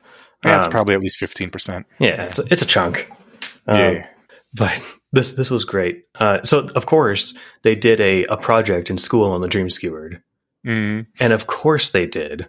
Because the DM said, "Oh, I want to skip the part where he has to exposition him and explain about dream skewering when they meet," right? It was perfect. Let's save him 30 minutes when they have this conversation. And then Raymer... DM was looking out. Yeah, I know, right? Raymer's, again, he's like, "Yeah, it sounds far-fetched." And Lissy's like, "Yeah, extraordinary claims, extraordinary evidence, I'm not buying it." Like, he's just kind of out of nowhere. He's like, "Wait, why were you paying for the game system?" And he says, "Because it's real." Raymer thought about that for a moment. No? And just like it's perfect. Like, no question mark. Are you fucking serious? What? I think it's the best response ever. Yeah, it's great. Like, of all the people that he's told, like, by the way, all this weird shit, no one's just like, "No, I don't think so." But his wasn't even just like a denial. It's just like, question mark? No. Yeah, because like, how do you even respond to that reasonably? Like, it's a game with dice and skill numbers. Of course, it's what even are you saying? But then Raymer, like, very quickly realizes that if this is true, then it's the only thing that really matters is who the dungeon master is. He says that's what it all hinges on, because the arbiter has all the powers and they can just say no if they don't like whatever it is you're doing. And I thought it was awesome that like he grasped that immediately. He was just like, that I played this game with you. You could change anything at any time. I know that is, we were at your whim. And I mean, I guess that's true of the DM, right? Like, he could just change any or all rules at any time, since he's running the simulation. He could like pause it and patch it and put in whatever he wanted to change. And I think it's kind of interesting that we're basically trusting him not to do so. Well, I mean, he hasn't excluded anything yet during June's few months here, but that is, I can imagine June making up that system, right? And it's like, okay, I don't think you guys would abuse it like this. There's a weird law of nature that happened, and suddenly that doesn't work anymore. So stop it. Like, that's exactly what the DM's doing. Yeah. And it's great. Raymer knows what's up, and I agree though that changing the rules suddenly, I think would be, like excluding a broken part of the system isn't actually a bad deal. Like that, video games do that all the time too. If something is just terribly broken, you got to get rid of it because it makes the game much worse. Yeah, if you can make anything out of wood, like suddenly the game is not fun for anybody anymore. Yeah. You're fighting a horde of vampires. I make a miniature sun, Yes. whatever. So, but I think changing the rules suddenly that, unless you're fixing something that broke the game, like I think that would be bad DMing, and related, I think that'd be bad storytelling. Yeah. Up until this point, it was like this, but now it's like this. I think that's one of the reasons, like the "it was all a dream" thing is so fucking unpopular, because you're investing all this emotional energy into a story, and then all of a sudden the writers are like, "Oh no, none of it ever happened. Never mind." And you're like, "What the fuck, you man? That is awful storytelling. You can't just pull that shit." Yeah, it was great when we talked with Eliezer about the final exam. Yeah. And he was like, by the time I got to that part, I didn't want to do it that way, but I was kind of backed myself into a corner. Imagine if we had never seen partial transfiguration before, and that's when Harry discovered it. Yeah. Like that would have sucked, right? Yeah. So it's that sort of thing. All right. So he's explaining that he's fast tracked with classes. No, I only have one week, then I get to go down. And she says, "Are you fucking kidding me?" Slamming her fist against the table. One guess for who's that entitled and pissed. I said she, so it's not Raymer, but I would also be upset if I was her, but yeah. I don't know. This is, I couldn't see Grack doing that. So whatever she is, she's not, dwarves on steroids. Yeah. Grack's too chill. That's true. She's lacking in chill. And frankly, the reason June gets to do it is because he learns super fast. Right. And I mean, there is a darn good reason for June to get to do it. Yeah. And where I think she's pissed. It's hard to say. I think she's just jealous. Or maybe she's, why don't I also get the opportunity to do that or something? But if Grack was that outclassed, I think he'd just be like, wow, that person's really good. And he'd just acknowledge it, right? Mm-hmm. There wouldn't be like that's not fair. Well, I mean, she is 6 standard deviations above the median, and yet she's still going through all the stuff that, Joe Schmo that's graduated from high school with a C- average has to go through. She hasn't complained about it. Like, I can kind of see being upset that you didn't even think to try to circumvent the system and someone else is doing it, and you're like, God damn it, I don't need to waste 4 years of my life on this bullshit. I wish there was a way for me to avail myself of this as well. The thing is, it might actually take her that long. To do what? To learn the magic. I seriously doubt it would take her 4 years, maybe 1. But oh, right, because she's 6 standard deviations above average. Yeah. Yeah, I forgot. I honestly think it maybe would go much faster for her, but there's just no way for her to cut ahead like that. So she has to go through 4 years of drudgery and being bored. And that's exactly all the shit we hate about school, right? I am a fan of... That's half the shit we hate about school. Yeah, I'm a fan of, if you could test out of it, you should be able to. Yeah. That said, she wouldn't be able to do it in a week, so... No, probably not. All right. This part was amazing. Raymer is like, hold on, I need a pen and paper. And house, paper, and nothing's happening. And Bethel's like, why don't you say please? Please? Why don't you mean it? And then he's like, please, mighty house. And a pen falls and hits him in the head. And then I like that. She says, eat your salad. But that wasn't the part that I wanted to pull out here. He's grabbing that because he wants to do some math. And he says, okay, 14 level, or level 14, per the rules we played under, you should have 31 points. By discounting the rules, that's 17 total in the abilities, which would mean 15 all your skills, but you told me 30. What's going on? And Amarilla says, Juniper's points weren't all put into a single category. And I just imagine him, mouth agape, eyes wide, slowly turning to June, just why? Of everything that you told me so far, this is the hardest pill for me to swallow. Right? You're a magical being from a different world, sure, but you didn't put all your points in one stat? You didn't min-max? What the fuck, man? Yeah, it's awesome. That was great. And he's like, yeah, it was extenuating circumstances. You know? And June's all making up excuses. I mean, they're valid excuses, but like, I love that he also felt defensive and like he had to defend that decision. He did have to explain man, himself. Come on. Mm-hmm. Like, there were zombies. I didn't have time to learn magic. I had to outrun them. Mm-hmm. But then Lisey proves that she is, in fact, 6 standard deviations above the average, because just from listing them, she puts together, she like immediately signs the paper. She's like, oh my God, I'm in. I'm so in. And Raymer's like, what? And she says, he's Uther Pendraig. He's the next Uther or something like him.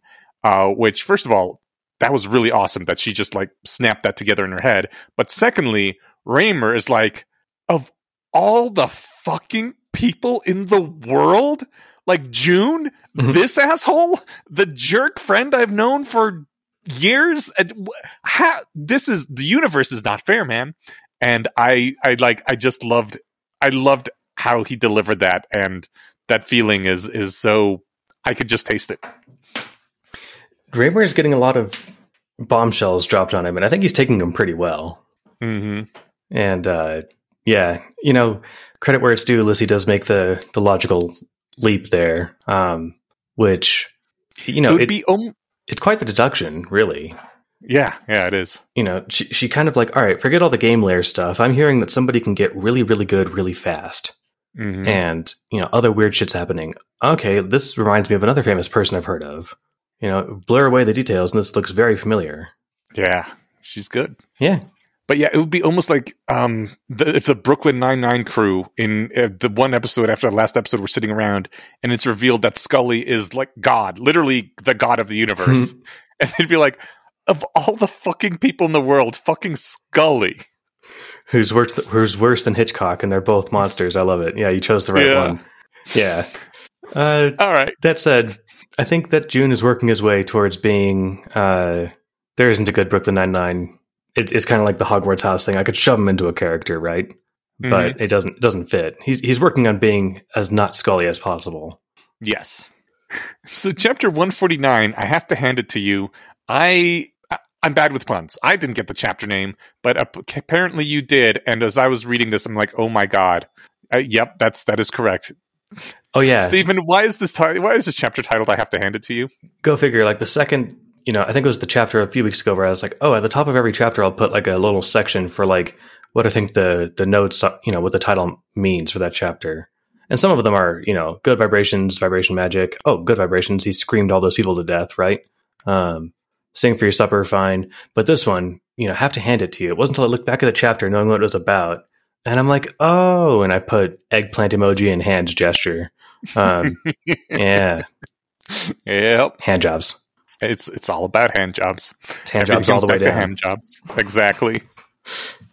But before we get to the hand jobs, they're discussing nicknames, and Lisey says that Mary doesn't make sense as a nickname because throughout the book, Mary has been the nickname they've used for Amaryllis. And Mary's like, yeah, she was that kind of a friend. Her nicknames, the ones she gives, wouldn't make sense. And I've been using Amy pretty much for the entire time we've been recording because, you know, I think Amy works and Mary doesn't. And now that Amaryllis points out that Fen was that kind of a friend and that's why it makes sense and it's charming and all that, I'm like, oh, now I feel bad for having used Amy instead all this time. It's like I was erasing Fen. I wouldn't feel too bad about it. It's a shorthand.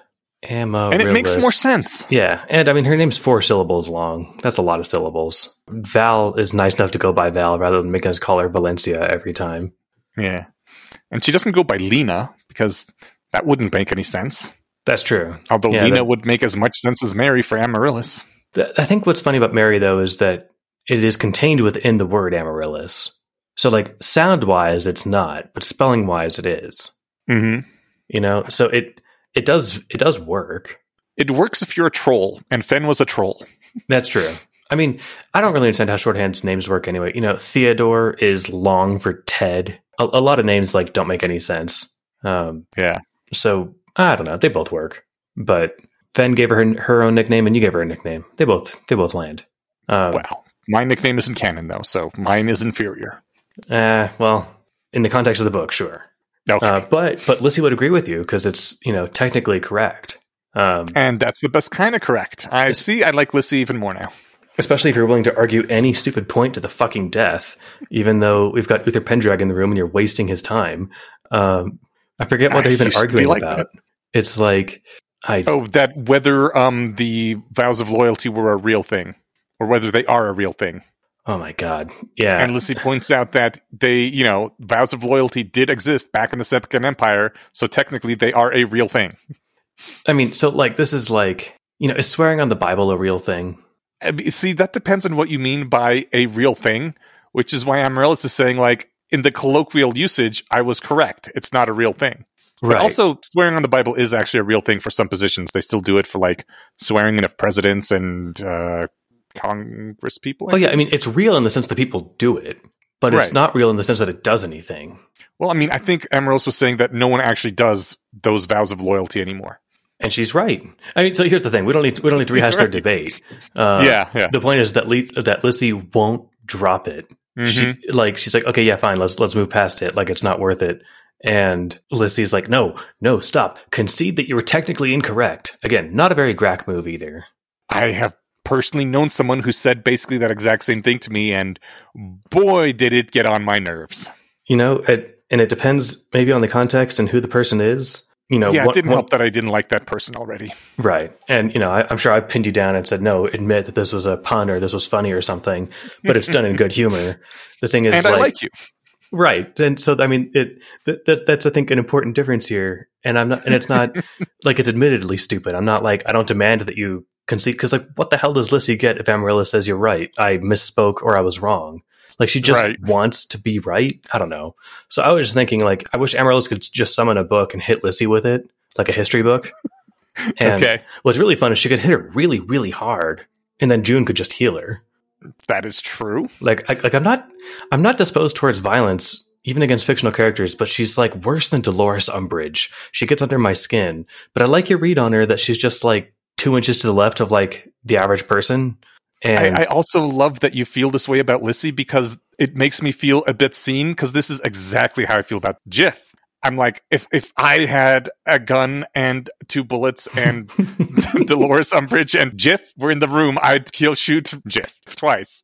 I mean, that's interesting. You're right. It must just be the voice actors and who are putting in them. I think they're, neither read is more valid than the other. If it does turn out to where Tiff ended up being more or less a saint, and Lissy was, ended up going on to murder her way through 3 orphanages before she was finally put down by the police, then like the story will tell us that I was right, but it could go the other way, and maybe we won't get closure that way. But in any case, I do like that we can read characters different ways. Yeah. Somewhere I remember back reading when Dolores Umbridge was a character, like when that book came out, that she's the kind of character you just want to hit with a shovel.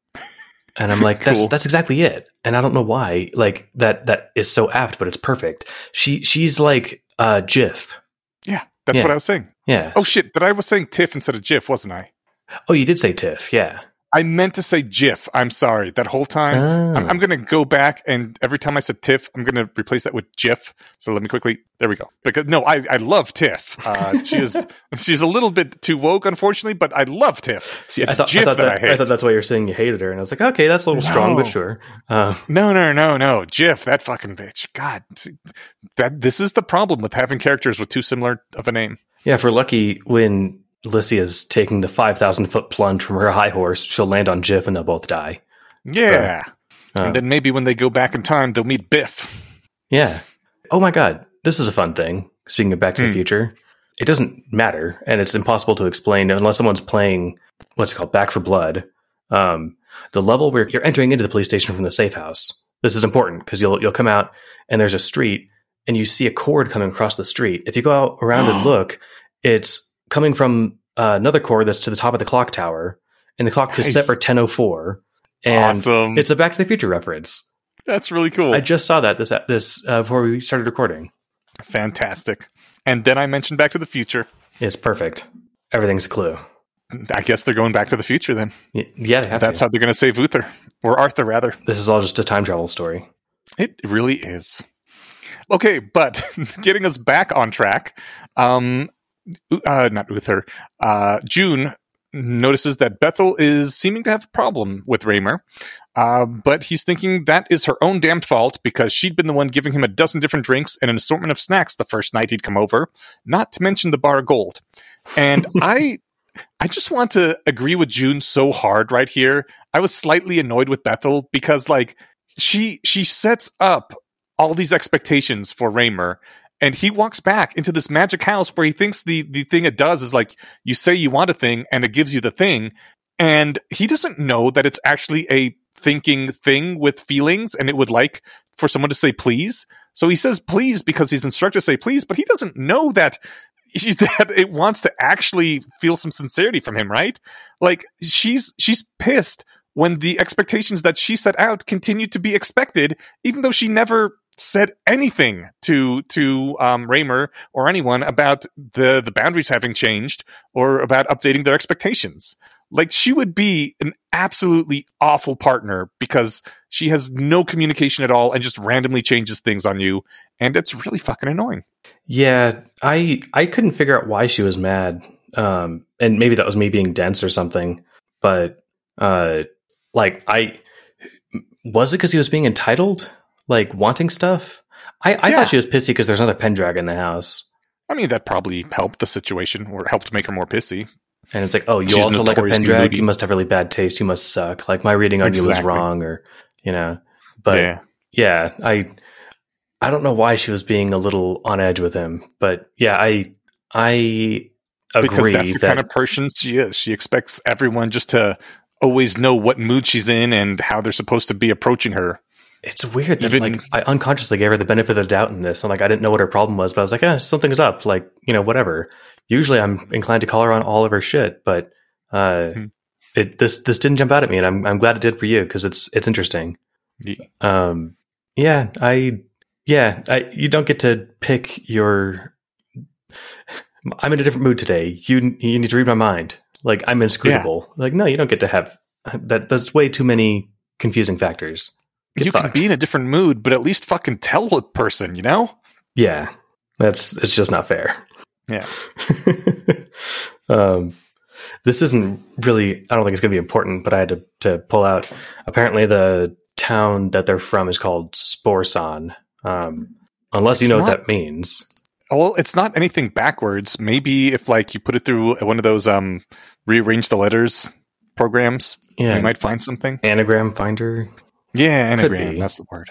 I'd have to pull that out because I doubt it's random. So we get like the actual name. I wonder what it means. Because we maybe don't get the name of the town. Maybe it's like the name of the town Alexander Wales is actually from, except with letters rearranged. Could be. Parsons is this. Parsons, that could work. That's the only 7-letter word that fits. It is a Scrabble word. Parson. Let's see. I remember the name. The sociologist. It's also a religious leader. Right. Interesting. Okay, there's something to this then. Possibly, or it could just be a random name that was generated because he needed a random name for a town. Yeah, it could be like an acrostic or an acronym for something too, I've heard one of the best ways, very recently, a meme that was trending in writing circles was a great name to get made up names is you go to Starbucks and you have your mask over your mouth and you kind of mumble a word when they ask for your name. And you don't have to mumble your name, just mumble any sort of some syllables, some word, and then the name you get written back on your cup will always be something kind of interesting, which you can then use as a fake name in a fantasy setting. And maybe he did that. Maybe he just mumbled something, and that was what he got written on his cup. I can dig it. Yeah. That's funny. Because sometimes you just need a random name. Yeah, why not? Yeah, but they are. What are they talking about at this? Oh, okay, yeah. So he pulls Raymer into a side room to just talk privately, and Raymer says that, like, if you're right about everything you said, then it's like some malevolent genie came in and granted you your dreams at this absurd cost. Because, that was kind of his dream to, like, have the super hot princess and have all this power and everything. And I think that DM's malevolent genie theory kind of fits. Yeah, it's not half a bad guess. It's interesting because, like, this isn't exactly related to what you're saying or what Raymer's saying, but it's when I just decided to write it down that, like, the idea that Earth was never real and Arab was always real has crossed my mind, especially given like how intense these parallels are. Like if June's explaining this to me and I'm Raymer, I would just tell him like, it's obvious then, like the shit here was real because I remember it. Your delusion of Earth where like things were similar, that's what the dream skewer is, right? You just made all that shit up. What are the odds that I would look the same over there? Like that's a perfectly reasonable position if you're anyone except for June. Yeah. Because he's met the DM, which I guess, counts for more than the second, which is he has the game layer. That could be its own weird thing, but he actually talked to the guy who did this. Yeah. Or alleges to. And he does keep getting things like, exceeding memory capacity and pausing, rebooting, loading library kind of stuff. So yeah, if it wasn't for that, I mean, I did start out the book thinking he was probably a one of the gods that pissed off the other gods, and so they wiped his memory and jammed him in a human body to teach him a lesson, Thor style. Oh yeah, but that doesn't. Then you have the game layer, and that kind of fucks with things, especially the rebooting, reloading kind of stuff. I guess that could be them still fucking with them, but at that point, it seems a little superfluous. Or it's inscrutable if that's just like gods fucking with him. It's perfectly inscrutable if it's the DM fucking with him. Yeah, right. Yeah. I want you to think that this is a taped together video game, right? When in fact it's an incredibly awesome video game with no flaws. Right. I guess it does happen once in a while, even in good games where, something renders too fast and the game steps for a second, So maybe that's kind of like what those loading screens are. We don't get to see the logs, but June does. Yeah. Yeah. Fair enough. But this finally leads us to the best part of these chapters, where Raymer reveals that the princess gave him a hand job. Princess Alyssa in this case, not Amaryllis. And I love this. He's like, I don't know. It was a thing that happened. Bethel comments, that's hilarious. We both pulled this out because it is fucking hilarious. And my first thought, which I later revised, but my first thought was like Raymer's just straight up pimping it, like sweeping the princesses off their feet and everything. That's pretty damn impressive. And later I changed my mind, but at first I was like, fuck yeah, Raymer, high five. Oh, I got to see your mind change. It must be in the notes later. Yeah, I mean, this guy fucks. So also, like, I got a high five Bethel on that comedic timing. So June's sitting there in disbelief, and Raymer's like, yeah, I don't know, it just happened. And Bethel just in his head, that's hilarious. And it's like, it's awesome. But the thing is, it makes me like Lissy less, it's the fact that that's so easy to say, I think is probably also a clue. Like Lissy less. Not that there's anything wrong with hand jobs, but I bet you 2 empanadas that he was like reluctant to answer her questions about June, so she just dove for the D to placate him and get her way.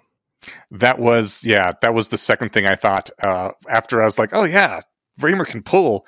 Then I was like, oh no, it was probably Lissy manipulating him to be like, all right, yeah, you know what, I can bind you to me by exploiting these emotions that humans have and the hormones that get dumped into their blood after they ejaculate. I can give you a quick hand job and tie you to me. Bwaha. So yeah, right after that, I was like, oh, it's not that Raymer's awesome. It's that he's got played and he doesn't even know it. It's probably the second, but hopefully it's the first. I actually don't think it's the second either. We can get into this when they get into it, but I believe Valencia is probably right about the whole situation, which actually makes me like Lissy quite a bit more when we get to that. Okay, yeah, we'll check it out. Why does June bring this up? I was wondering how this came up with Raymer. So June's just like, why? And Raymer says, like I know, come on. It's not like you're the hand job police. And wait, is that what it's all about? You went to join the hand job police? That's what the host is really all about. That's right. They're the hand job police. Anyway, that's that's where the constable name comes from. Yep. So Raymer then asks him, so are you an Amaryllis? And June's like, are we what? And he makes a hand job motion. To which Bethel says into June's head, I'm back to liking him. And this was great. And again, we both pulled this out because it's perfect comedic. I always love when I'm reading, quietly by myself, and I like actually laugh. And I don't know, this might not have been an open mouth laugh, but it was not just like a, exhalation. There's actual like laughing behind it. And how often does that happen in your reading stuff? But it's just like, it's so perfect. And, especially because he doesn't say, he just makes the motion. Yeah. He's looking at June and like just makes like a slow, like jerk off motion. It's like, are you guys this? And Bethel's like, I think this is great. He's awesome. He's my kind of guy. Yeah. It was wonderfully done. Oh, she's great. But June denies that there is any hand jobbing going on. Well, he's right so far. Yeah. But this part was funny. Before we move on to Princess Peach, yes, he's like, June's saying, well, you should go. We've got class tomorrow. He's like, wait, you're still going to class? You think I'm going to class? And Raymer's the kind of guy. I totally get it.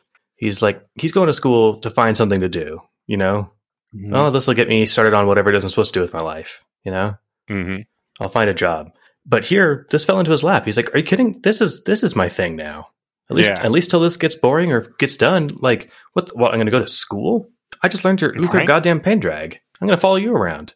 And the hell do I need school for now? You think I'd go to class and like write essays when I know you're off like saving the world? Come on, that's madness. So Raymer's awesome, and I guess I can't really ask your prediction.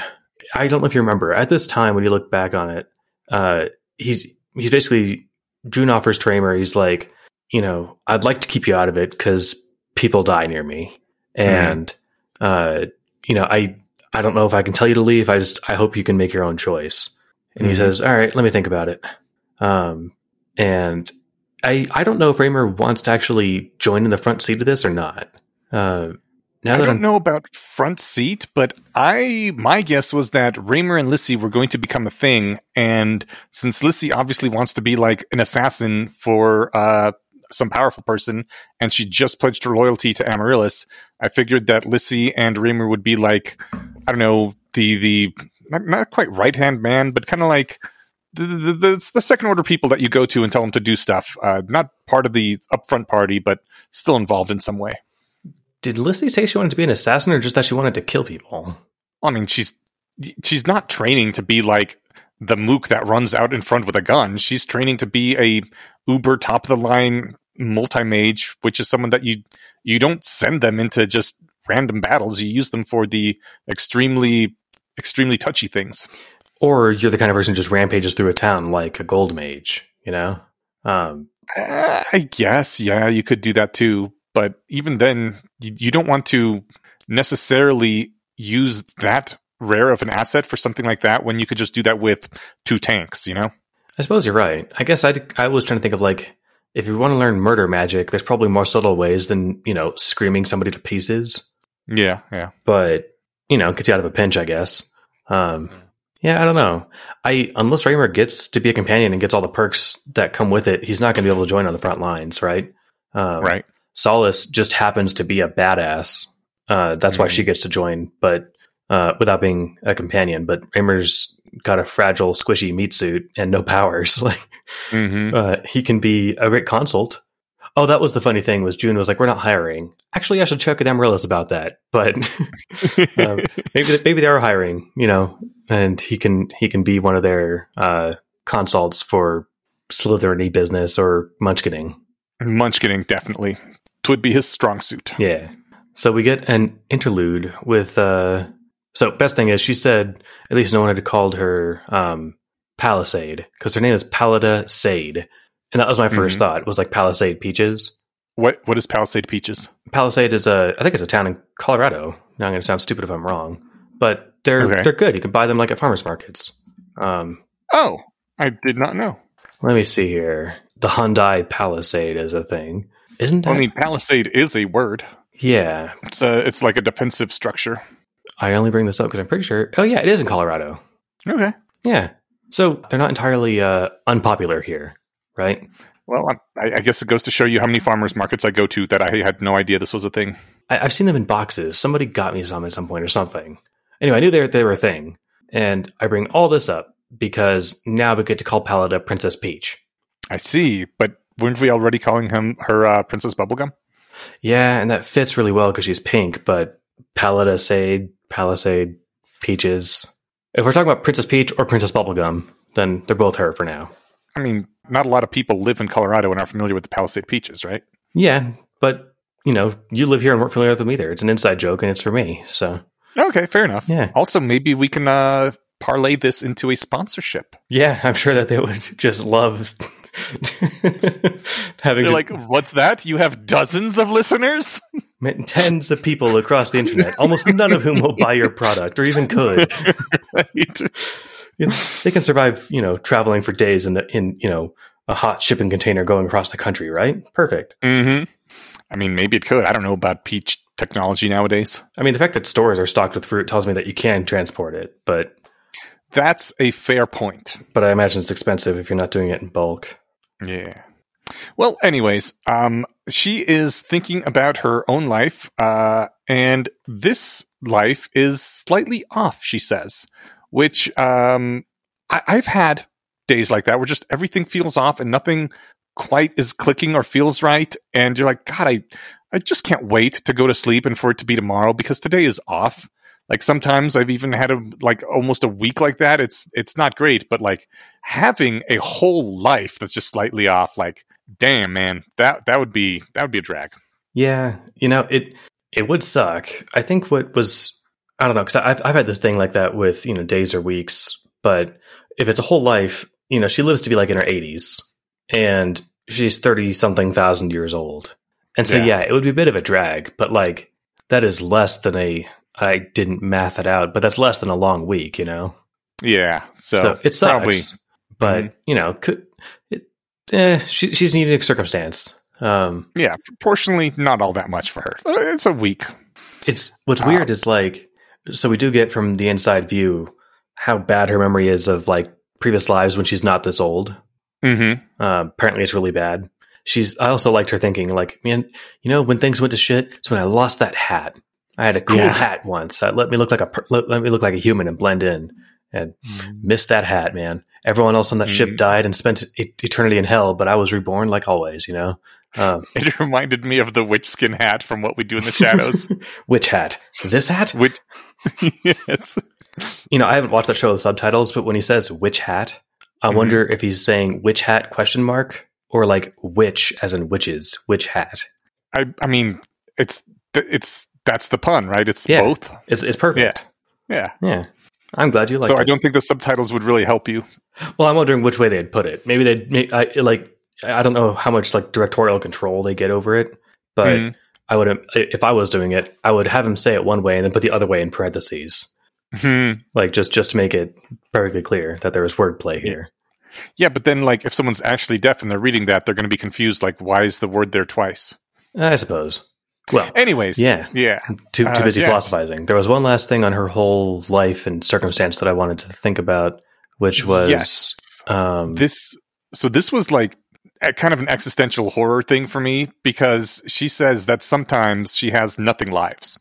Lives where nothing much happened, nothing was gained for the future, nothing learned or experienced, and Pallida had made peace with that sometimes some of her lives are just nothing lives. And like, I was very, like, that is my nightmare. That is what I keep thinking life is going to be, and I'm trying to avoid that somehow desperately, and it keeps stalking me, and I'm like, oh my God, I can't believe she just has lives like that. And I guess it's not a big deal when you have many of them, but God, that's terrifying. It would suck, but I don't think it's all bad. Like again, it amounts to like a slow week, Yeah, for her, it's not that bad, but like, that's probably the majority of lives that are lived by humans, right?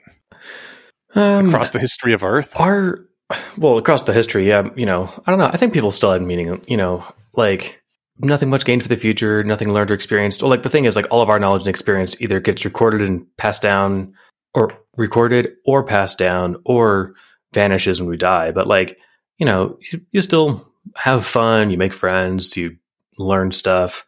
But yeah, but of like the 8 billion people alive right now, how many of them do you think are going to be remembered in 200 years? well, I don't know if that's the point. I don't even know if that's her point. Like she's not thinking, and I didn't make a name for myself and I wasn't famous. She's just thinking like things weren't, I don't know. Nothing happened. The life amounted to nothing, really. Yeah. Like most lives, she's like, oh yeah, I got good at, I learned how to juggle, this time or whatever. Right. Mm-hmm. But other times she doesn't get that sort of stuff. But I don't know. I see where you're coming from though. It's we got to have that meaning of life double special bonus episode at some point. We do. The reason I keep pausing is because her circumstances is weird for like two intense reasons that make it like impossible to analyze. One is that she lives, over and over. So it's kind of like being immortal, but the other like wrinkle in it that makes it really hard is that she's like, what, 17 and she's feeling a little edgy and angsty. Like she's 17, right? She's of course she's feeling this way. She's having hormones and all that stuff. And the fact that she's 30,000 years old, it doesn't matter because that's how her brain works. Well, I mean, I'm 40. I'm still having hormones. It's not just hormones, is it? No, I don't mean it like that. But like if she's feeling a little angsty about stuff, that could be part of it, right? Yeah. She's like, life's not fun. This is all weird, man. And like she says that she's had lives like this before, but it's hard to know how much context she actually has because she talks about how she can't remember stuff. Yeah. So like anything more than a decade back or a decade forward, she barely remembers, right? Yeah. So I'm not like disagreeing with her. It's more just like, isn't that interesting that like her own self-report of like her histories is so fuzzy. But I remember the other thing about it too. This is not related to her existential angst, but it was maybe it was the life before this one. She had lived to 80 and she got to die a controlled death next to the person who had gotten pregnant so that she could be born or that she could give birth to Pallida. Which seems to suggest that when Pallida dies, she gets to, haunt Erb as a disembodied shade and find a womb to hijack. Huh. Okay. Yeah. I mean, that is not how I read it, but that is definitely a completely in line with the text. What I had assumed was that like when she dies, she jumps into whatever the nearest person giving birth is. And so there was someone who was right next to her. And once she starts going into labor, that's when she's like, oh, okay, time to go, and offs herself. Proximity was my other guess. I don't know if I put that in my notes or not. Because I wrote down my whole thing of like, I'd just like to imagine her like, looking around for like a good host womb or something. But it could just legit be like, where's the nearest pregnant person? But I mean, you make a good point. It could be something like where she does get to float around for, I don't know, some period of time and pick one out. And that would, I mean, having someone picked out beforehand being like, hey, here's a whole bunch of money. Take care of me real good until I'm 10 would be quite a boon. And it was also a friend, apparently. Okay. I think that's what she said. Better. That like that. Yeah. So it wasn't just like a business arrangement. It was a friend of hers. And so what a cool situation. I get why that life felt nice to her, right? You got off on a great footing. Yeah, I think you're probably right. It probably is the closest. That makes a lot more sense. Because otherwise the Renee Sim could spend some time in limbo like that and they never talk about it. But yeah, fun stuff. Where does this end up with her? Oh yeah, she's looking for the Thieves Guild black market. Yes. All right. My money is on, I don't know if she'll come back from an off-screen adventure with something cool or if she's going to get into some shit and need rescuing. I hope she comes back with a witch hat. That'd be fun. That would be great. It could be that they'll end up in the same place at the same time. Maybe she'll end up in prison and she'll be right next to the ethics instructor. Maybe she will kick in the door when June is having an adventure somewhere underneath the school or something because she's there to steal stuff. Yeah. I want it to be one of those things where they just happen to be in the same spot. But this would be a perfect setup for that kind of thing. Yeah.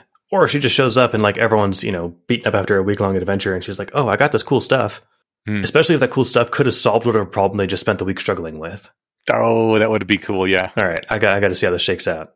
Yeah. But speaking of shaking things out... Oh, perfect. They're talking about hand jobs again, and Bethel asks, wait a minute, did Hermione give Ron a hand job? And Valencia says that it's implied in the text. And I was stopped short by that. I was like, okay, I admit I stopped reading halfway through the fourth book, so I didn't get to the point where they were sexually active, but I thought I would have known about it if it was implied in the text. They were never sexually active. Well, I mean... apparently it's implied in the text. Well, Val is desperate to Valencia. She's desperate to read smut into anything that she can. That could be. She could be like, one of those fanfic readers that's just like, oh yeah, smut everywhere. Yeah. But her explanation is that the books were written for children, and said that's why it couldn't be published in the books. But given that sexual curiosity is completely normal in the early and late teens, their close proximity with one another, their history of dating each other, yes, it is implied. The lack of explicit sexual activity probably has more to do with the marketing of the books and the social mores of both the author and audience. And by the way, is it social mores or social mores? More, I believe. Okay, because I think I've heard both, but then I'm like worried I might be confusing it with that's amore rather than an actual word. Maybe I should. I'm fine always hearing it both ways. I'm fine saying to people I've heard it both ways. Like, really, no matter what the word is. Just because, if we both know what we're saying, that's all that matters. But this kind of sort of threw me for a loop, because she's saying that look, obviously teens that are having a lot of close proximity and have histories of dating, and there's just it's obvious that there was at least one hand job somewhere in there. So it is implied just by the fact that they're close like that, and sexual beings, that there was a hand job. And I'm like, that was not my experience at all. And why is it that everybody in high school was having so much more sex than me, apparently? Because I did not have any sex or handjobs or anything in high school. I feel left out. I'm pretty sure that there is no subtext. What the subtext is that Val is reading into is they were teenagers. Which, yeah, fair. But, she's inferring from that the case for her argument here. I mean, maybe, I'm bad at subtext. I was probably worse when I read these books, but it was, just like them using the bathroom was implied. It was literally never ever talked about. Except for the one time they found the Chamber of Secrets in the bathroom. So, right. I don't know. Why did I bring that up to fight with Val? Because what point is she trying to make here? That's why I brought this up. She was... I think her point is that if there's teenagers in close proximity, you can just assume there's going to be some sexual activity, and to assume otherwise is silly. I suppose so. Which is where I came up with the, hey, wait a minute, what about me thing. Well, I mean, I guess Harry is a celebrity and Ron is his friend.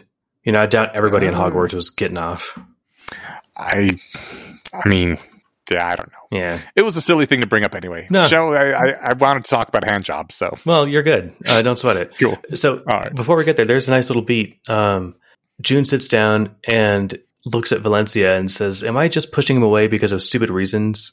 And she gives him a loyalty increase. Yeah. He still trusts her judgment and, is asking her a personal question about his life. And I think that meant a lot to her. I think also the fact that he is implicitly saying, look at me with a demon, or look at me with a devil right now. And that the fact that he's asking for that, is a big deal to Valencia. I didn't read it that way. I thought he was asking Valencia, not asking the spawn of Satan. Well, no, he's asking Valencia, but he's saying, I need to know something about my own motivations, and I know you have a magic power that can show you those things, so please use it on me right now. I don't know if he needs to know his own motivations. He says, am I pushing away for stupid reasons? That's a rhetorical question.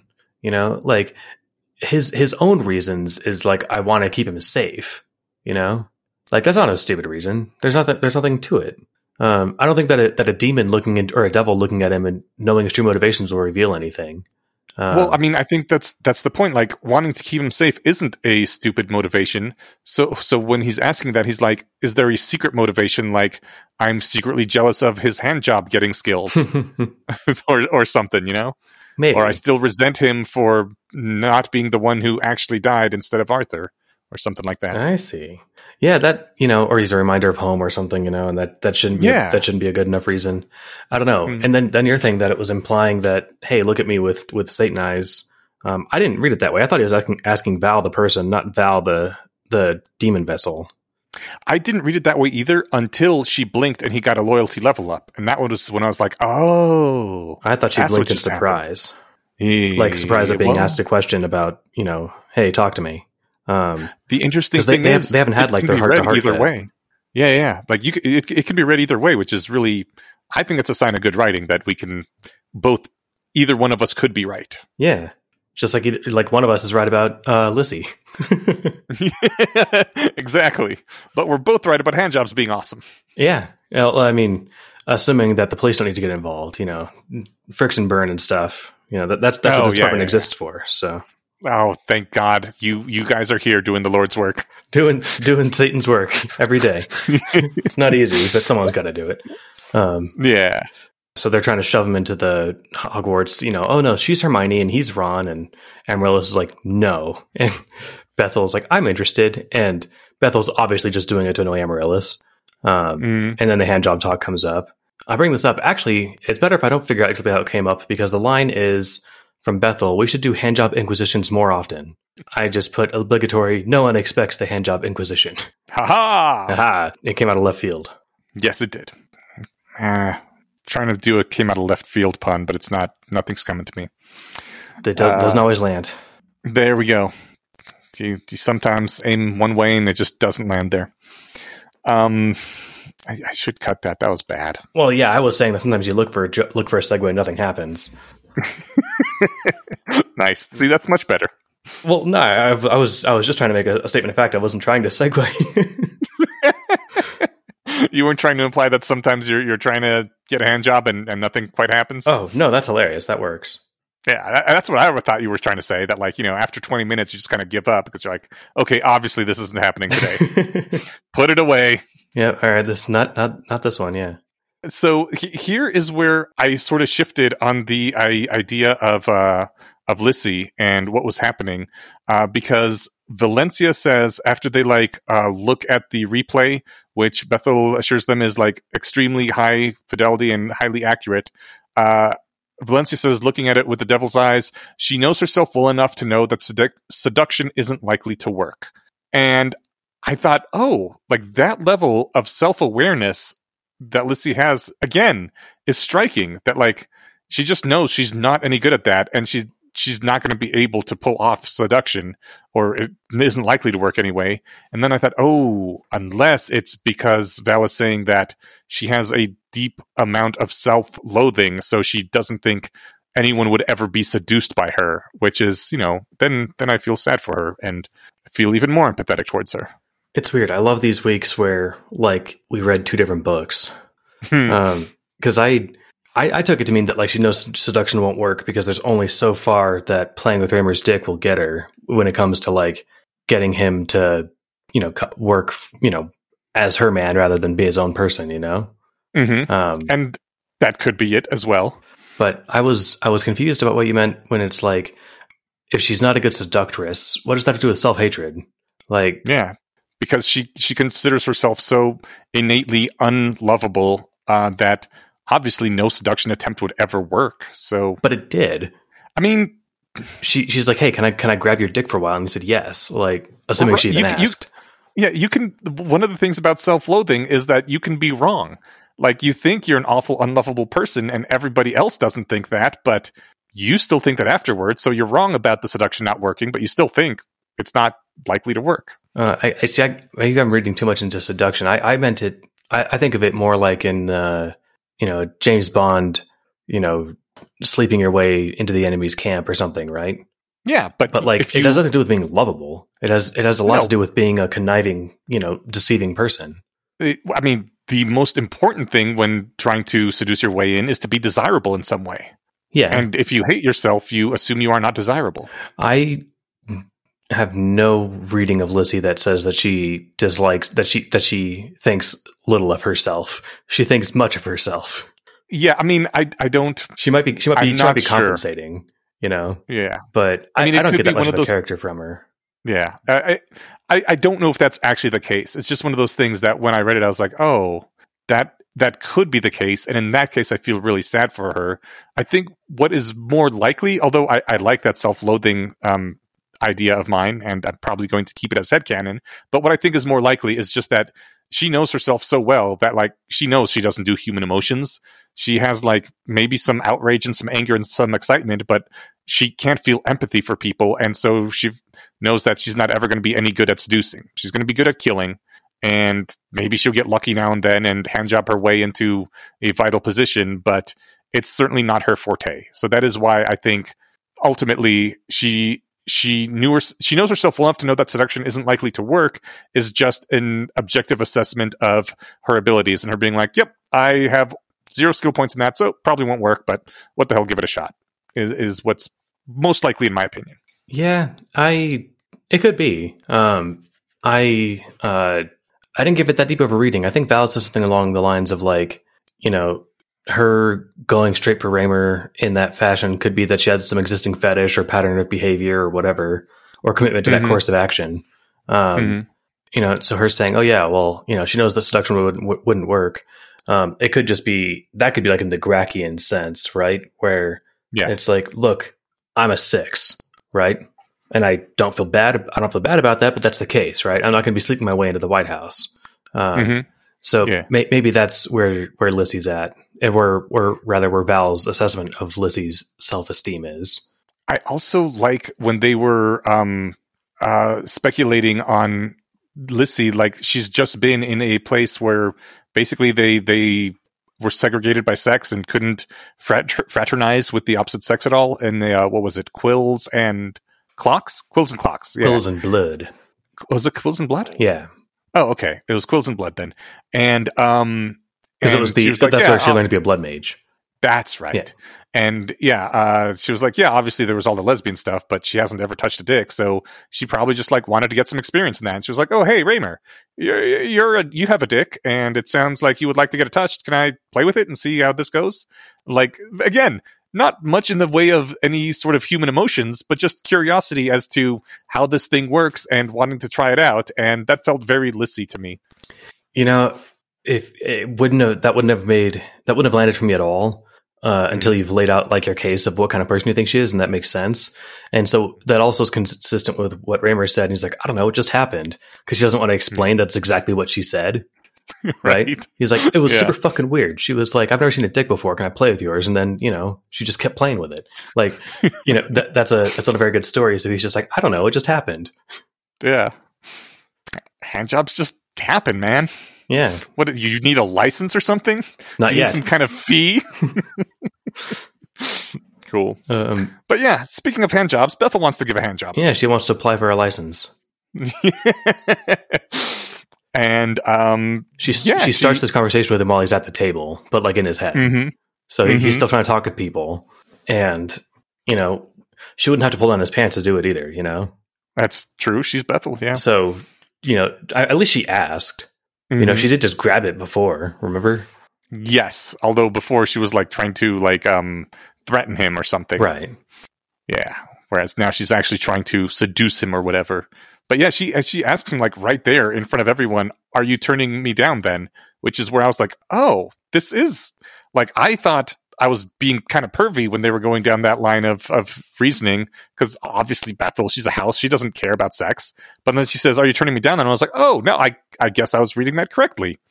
And then they warp to the other room and they start negotiating about that achievement. It still wasn't clear, you know, when she was saying, are you turning me down? Like, that could still be just playing around, right? It could be, yeah. So it became much more clear once she teleported. Yeah, exactly. Once they sit down and have a real talk. But up until that point, you know, this was just straight up kind of like, you know, Fen humor. Yeah. I loved your comment. Which one? Sigh. He's gonna have to fuck this house. Oh, yeah. Yeah. Sigh unzips. All right. Where do I put it? In the outlet? An interesting question with Bethel. Yeah. But yeah, they talk for a while about why June doesn't want to do this with Bethel, and he says ultimately what he says what it comes down to is that the idea that you'd be touching me and that it would be no more pleasurable for you than touching a piece of wet cardboard, I guess for me that would be worse than nothing, even if there was a physical response. And then Bethel says, you understand that's what it would be like for her, don't you? by which I'm assuming we can all assume she means Amy. And I mean, yeah, like, June, has he not thought about this? Like, if he wants a relationship with Amaryllis, which it seems he does, he's going to have to get comfortable getting over his Midwestern values and have an open relationship. I didn't get that reading from it at all. I'm really curious how you got there. Like, I don't think Bethel brought that up because Amaryllis is overflowing with sexual desire and can't be satiated by one man. Like, No. It's the exact opposite. That if they were to have sex, Amaryllis would be getting as much pleasure out of it as she would be as if she were touching a piece of wet cardboard. nah. I think that they're being too hard on Amaryllis there. And so I knew that that's what they're talking about, but it didn't really land for me. You know, she has romantic feelings for him. Like, She has romantic feelings, but I think she came out as asexual earlier, right? oh yeah, this is, and maybe they'll explore it in more detail later in the story, because in my model of like human sexual interaction, if you like your partner and you're helping them get off, you're having fun, right? Right. That's like what makes, you can do, what do you call it, when you're doing hand stuff at the same time with the other person. Yeah. But Mutual masturbation? right. But you can do, You can do just hand jobs and it's still fun. well, yeah, but you can do it one person at a time and it's still fun, right? Yeah. Because you enjoy that they're having a good time, Totally. Like, I mean, that's why oral sex is great, right?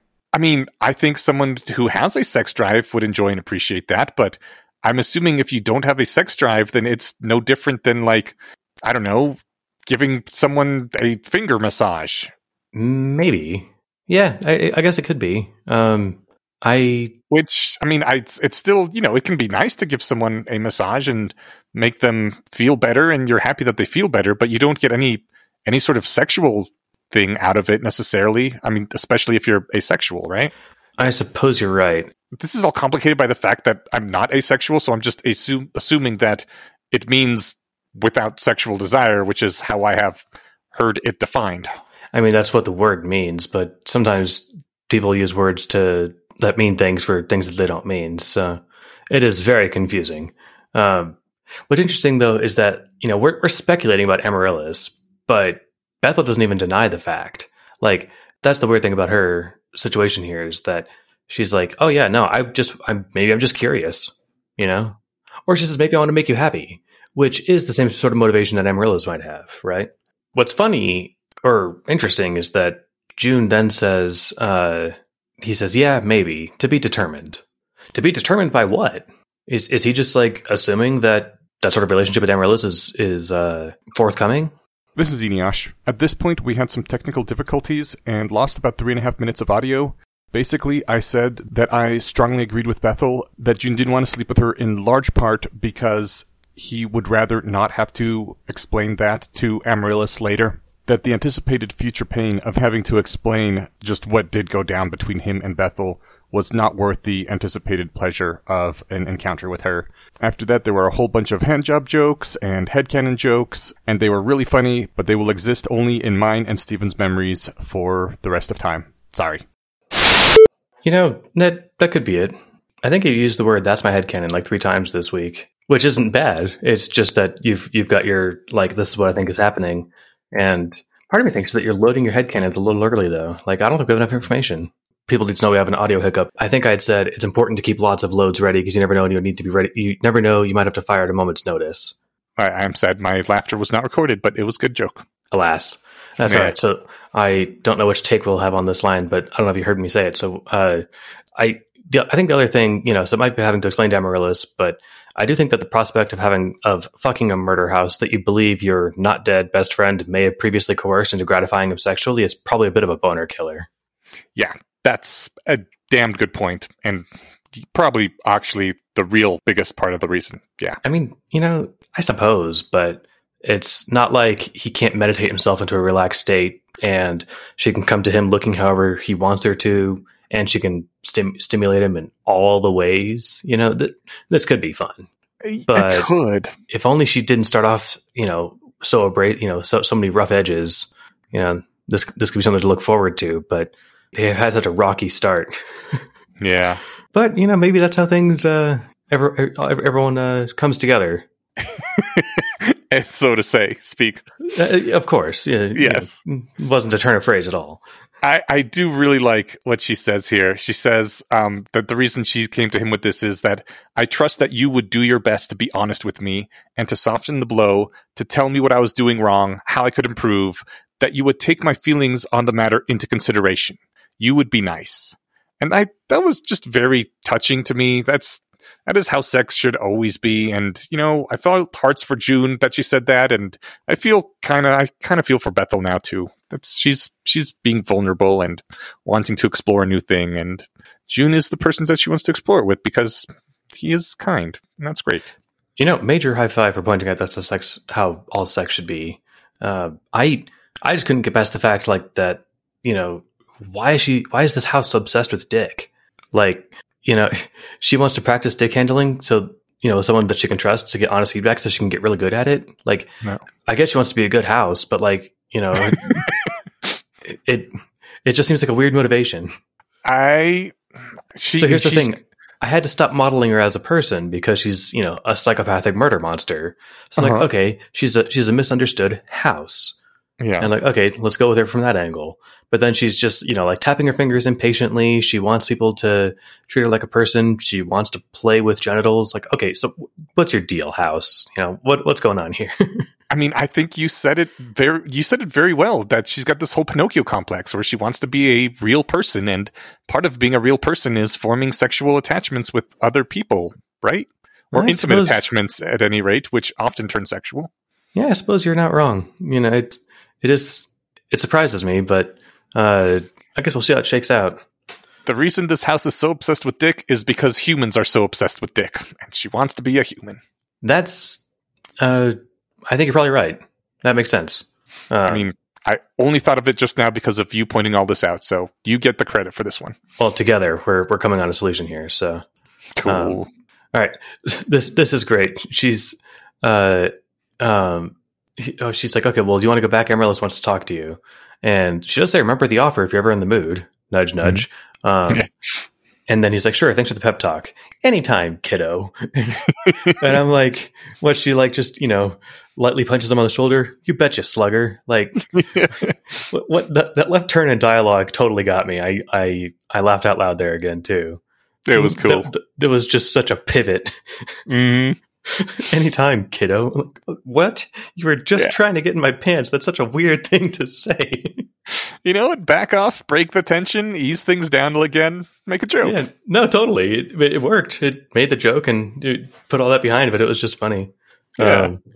Then June gets to show back up and totally flex his awesome social skills that he was patting himself on the back for earlier.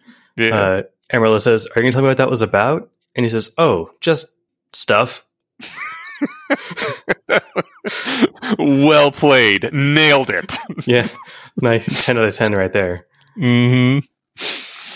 But yeah, he does not get into it. He does not tell Amaryllis what it was about.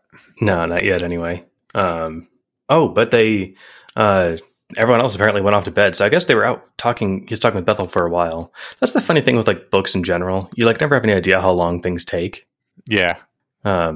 Which is fine. It's just how things go. But like that conversation, if two actors were doing it, would take maybe 90 seconds. Yeah, it wouldn't take very long. But 2-3 minutes. I don't know. Yeah. But, there was enough probably pauses and stuff that, he didn't want to write. And then there was a pause, or whatever. So any real conversation of that magnitude between two people would probably take at least 15 minutes. I mean, there'd also be more words said than just this, but yeah, it wouldn't be like a short thing probably. Yeah, maybe it was truncated too. Yeah. Or, maybe they were all tired and then they saw June get teleported and Bethel said, we're off going to have a talk. And they're like, great, I'm going to bed. Yeah. I love the note she gave. She was writing to Bethel.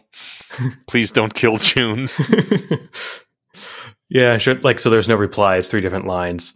It just took Jay for a private talk. Bring him back when you're finished from Amaryllis. In one piece, please. Like, I imagine that like 5 minutes went by between each line. Yeah. Oh, please don't be killing him. Yeah. She's like, oh, fuck, I should have said please. No. Oh, no. If I said bring him back in one piece when you're finished, that sounds like an order, and she hates that from me. Yeah, exactly. Well, anyway, no one gets a chance to rest because they're gonna go find their ethics professor. Or find Jun's ethics professor. Yes. Which, good on him. I thought, he didn't act interested. Well, he remarked the mystery, but he didn't act like he was going to solve this problem. But I think he's on the same track as I am. Like, there's obviously something weird going on here. Yeah. So we're going to go break into the jail and see what's up with her. We are, and we're going to do that in chapter 150. Fuck yeah. Because the next three chapters, the next chapters we're going to be reading are the next three. 150 through 152. Those are 150, Then One Innocent Suffer, 151, The Mind's Eye, and 152, The Time to Talk. Damn, these all sound fun. Yeah. Oh, dude. What if, what's this place called? The town? Like Oli or something? Or Leo? Yeah, Leo. What if it's like an Omelas situation? Where there's one person being tortured? Yeah. Oh, where they have to kill one demon-blooded every year? The one innocent to suffer. Maybe they're innocent every year and they just make it demon bloods because they can make a plausible case that they're bad people anyway. So they have to kill one innocent every year in order to keep their whatever going. It kind of makes me wonder what their whatever is. Yeah. Like, this place isn't exactly like a paradise, it's just a city. Right. Maybe some stupid tradition that they like think is the thing.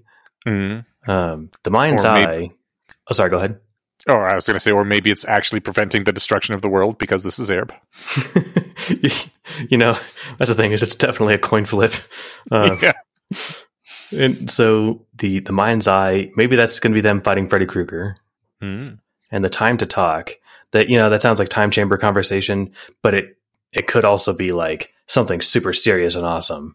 What was the meeting with the DM called? That was like Rule Zero. That's what it was. Yeah. So Time to Talk, I don't think it sounds like another Rule Zero thing, but Rule Zero is a fairly innocuous sounding rule or chapter, unless you might know what that means. So anyway, sounds like 3 very exciting chapters coming up, which I'm eager to get to. So hell to the yes. So we will do that next week when we return to talk about all this stuff in our podcast called Not Everything is a Clue. I'm messing this up.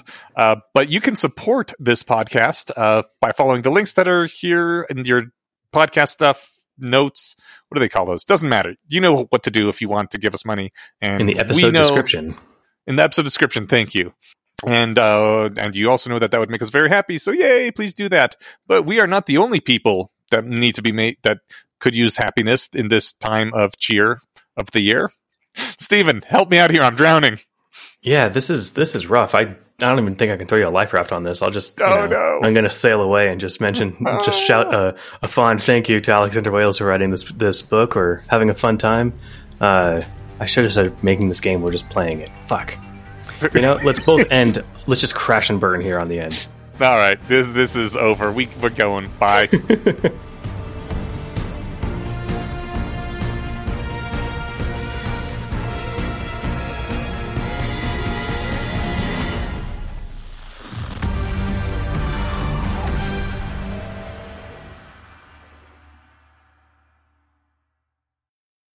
Jiff, jiff, jiff, jiff.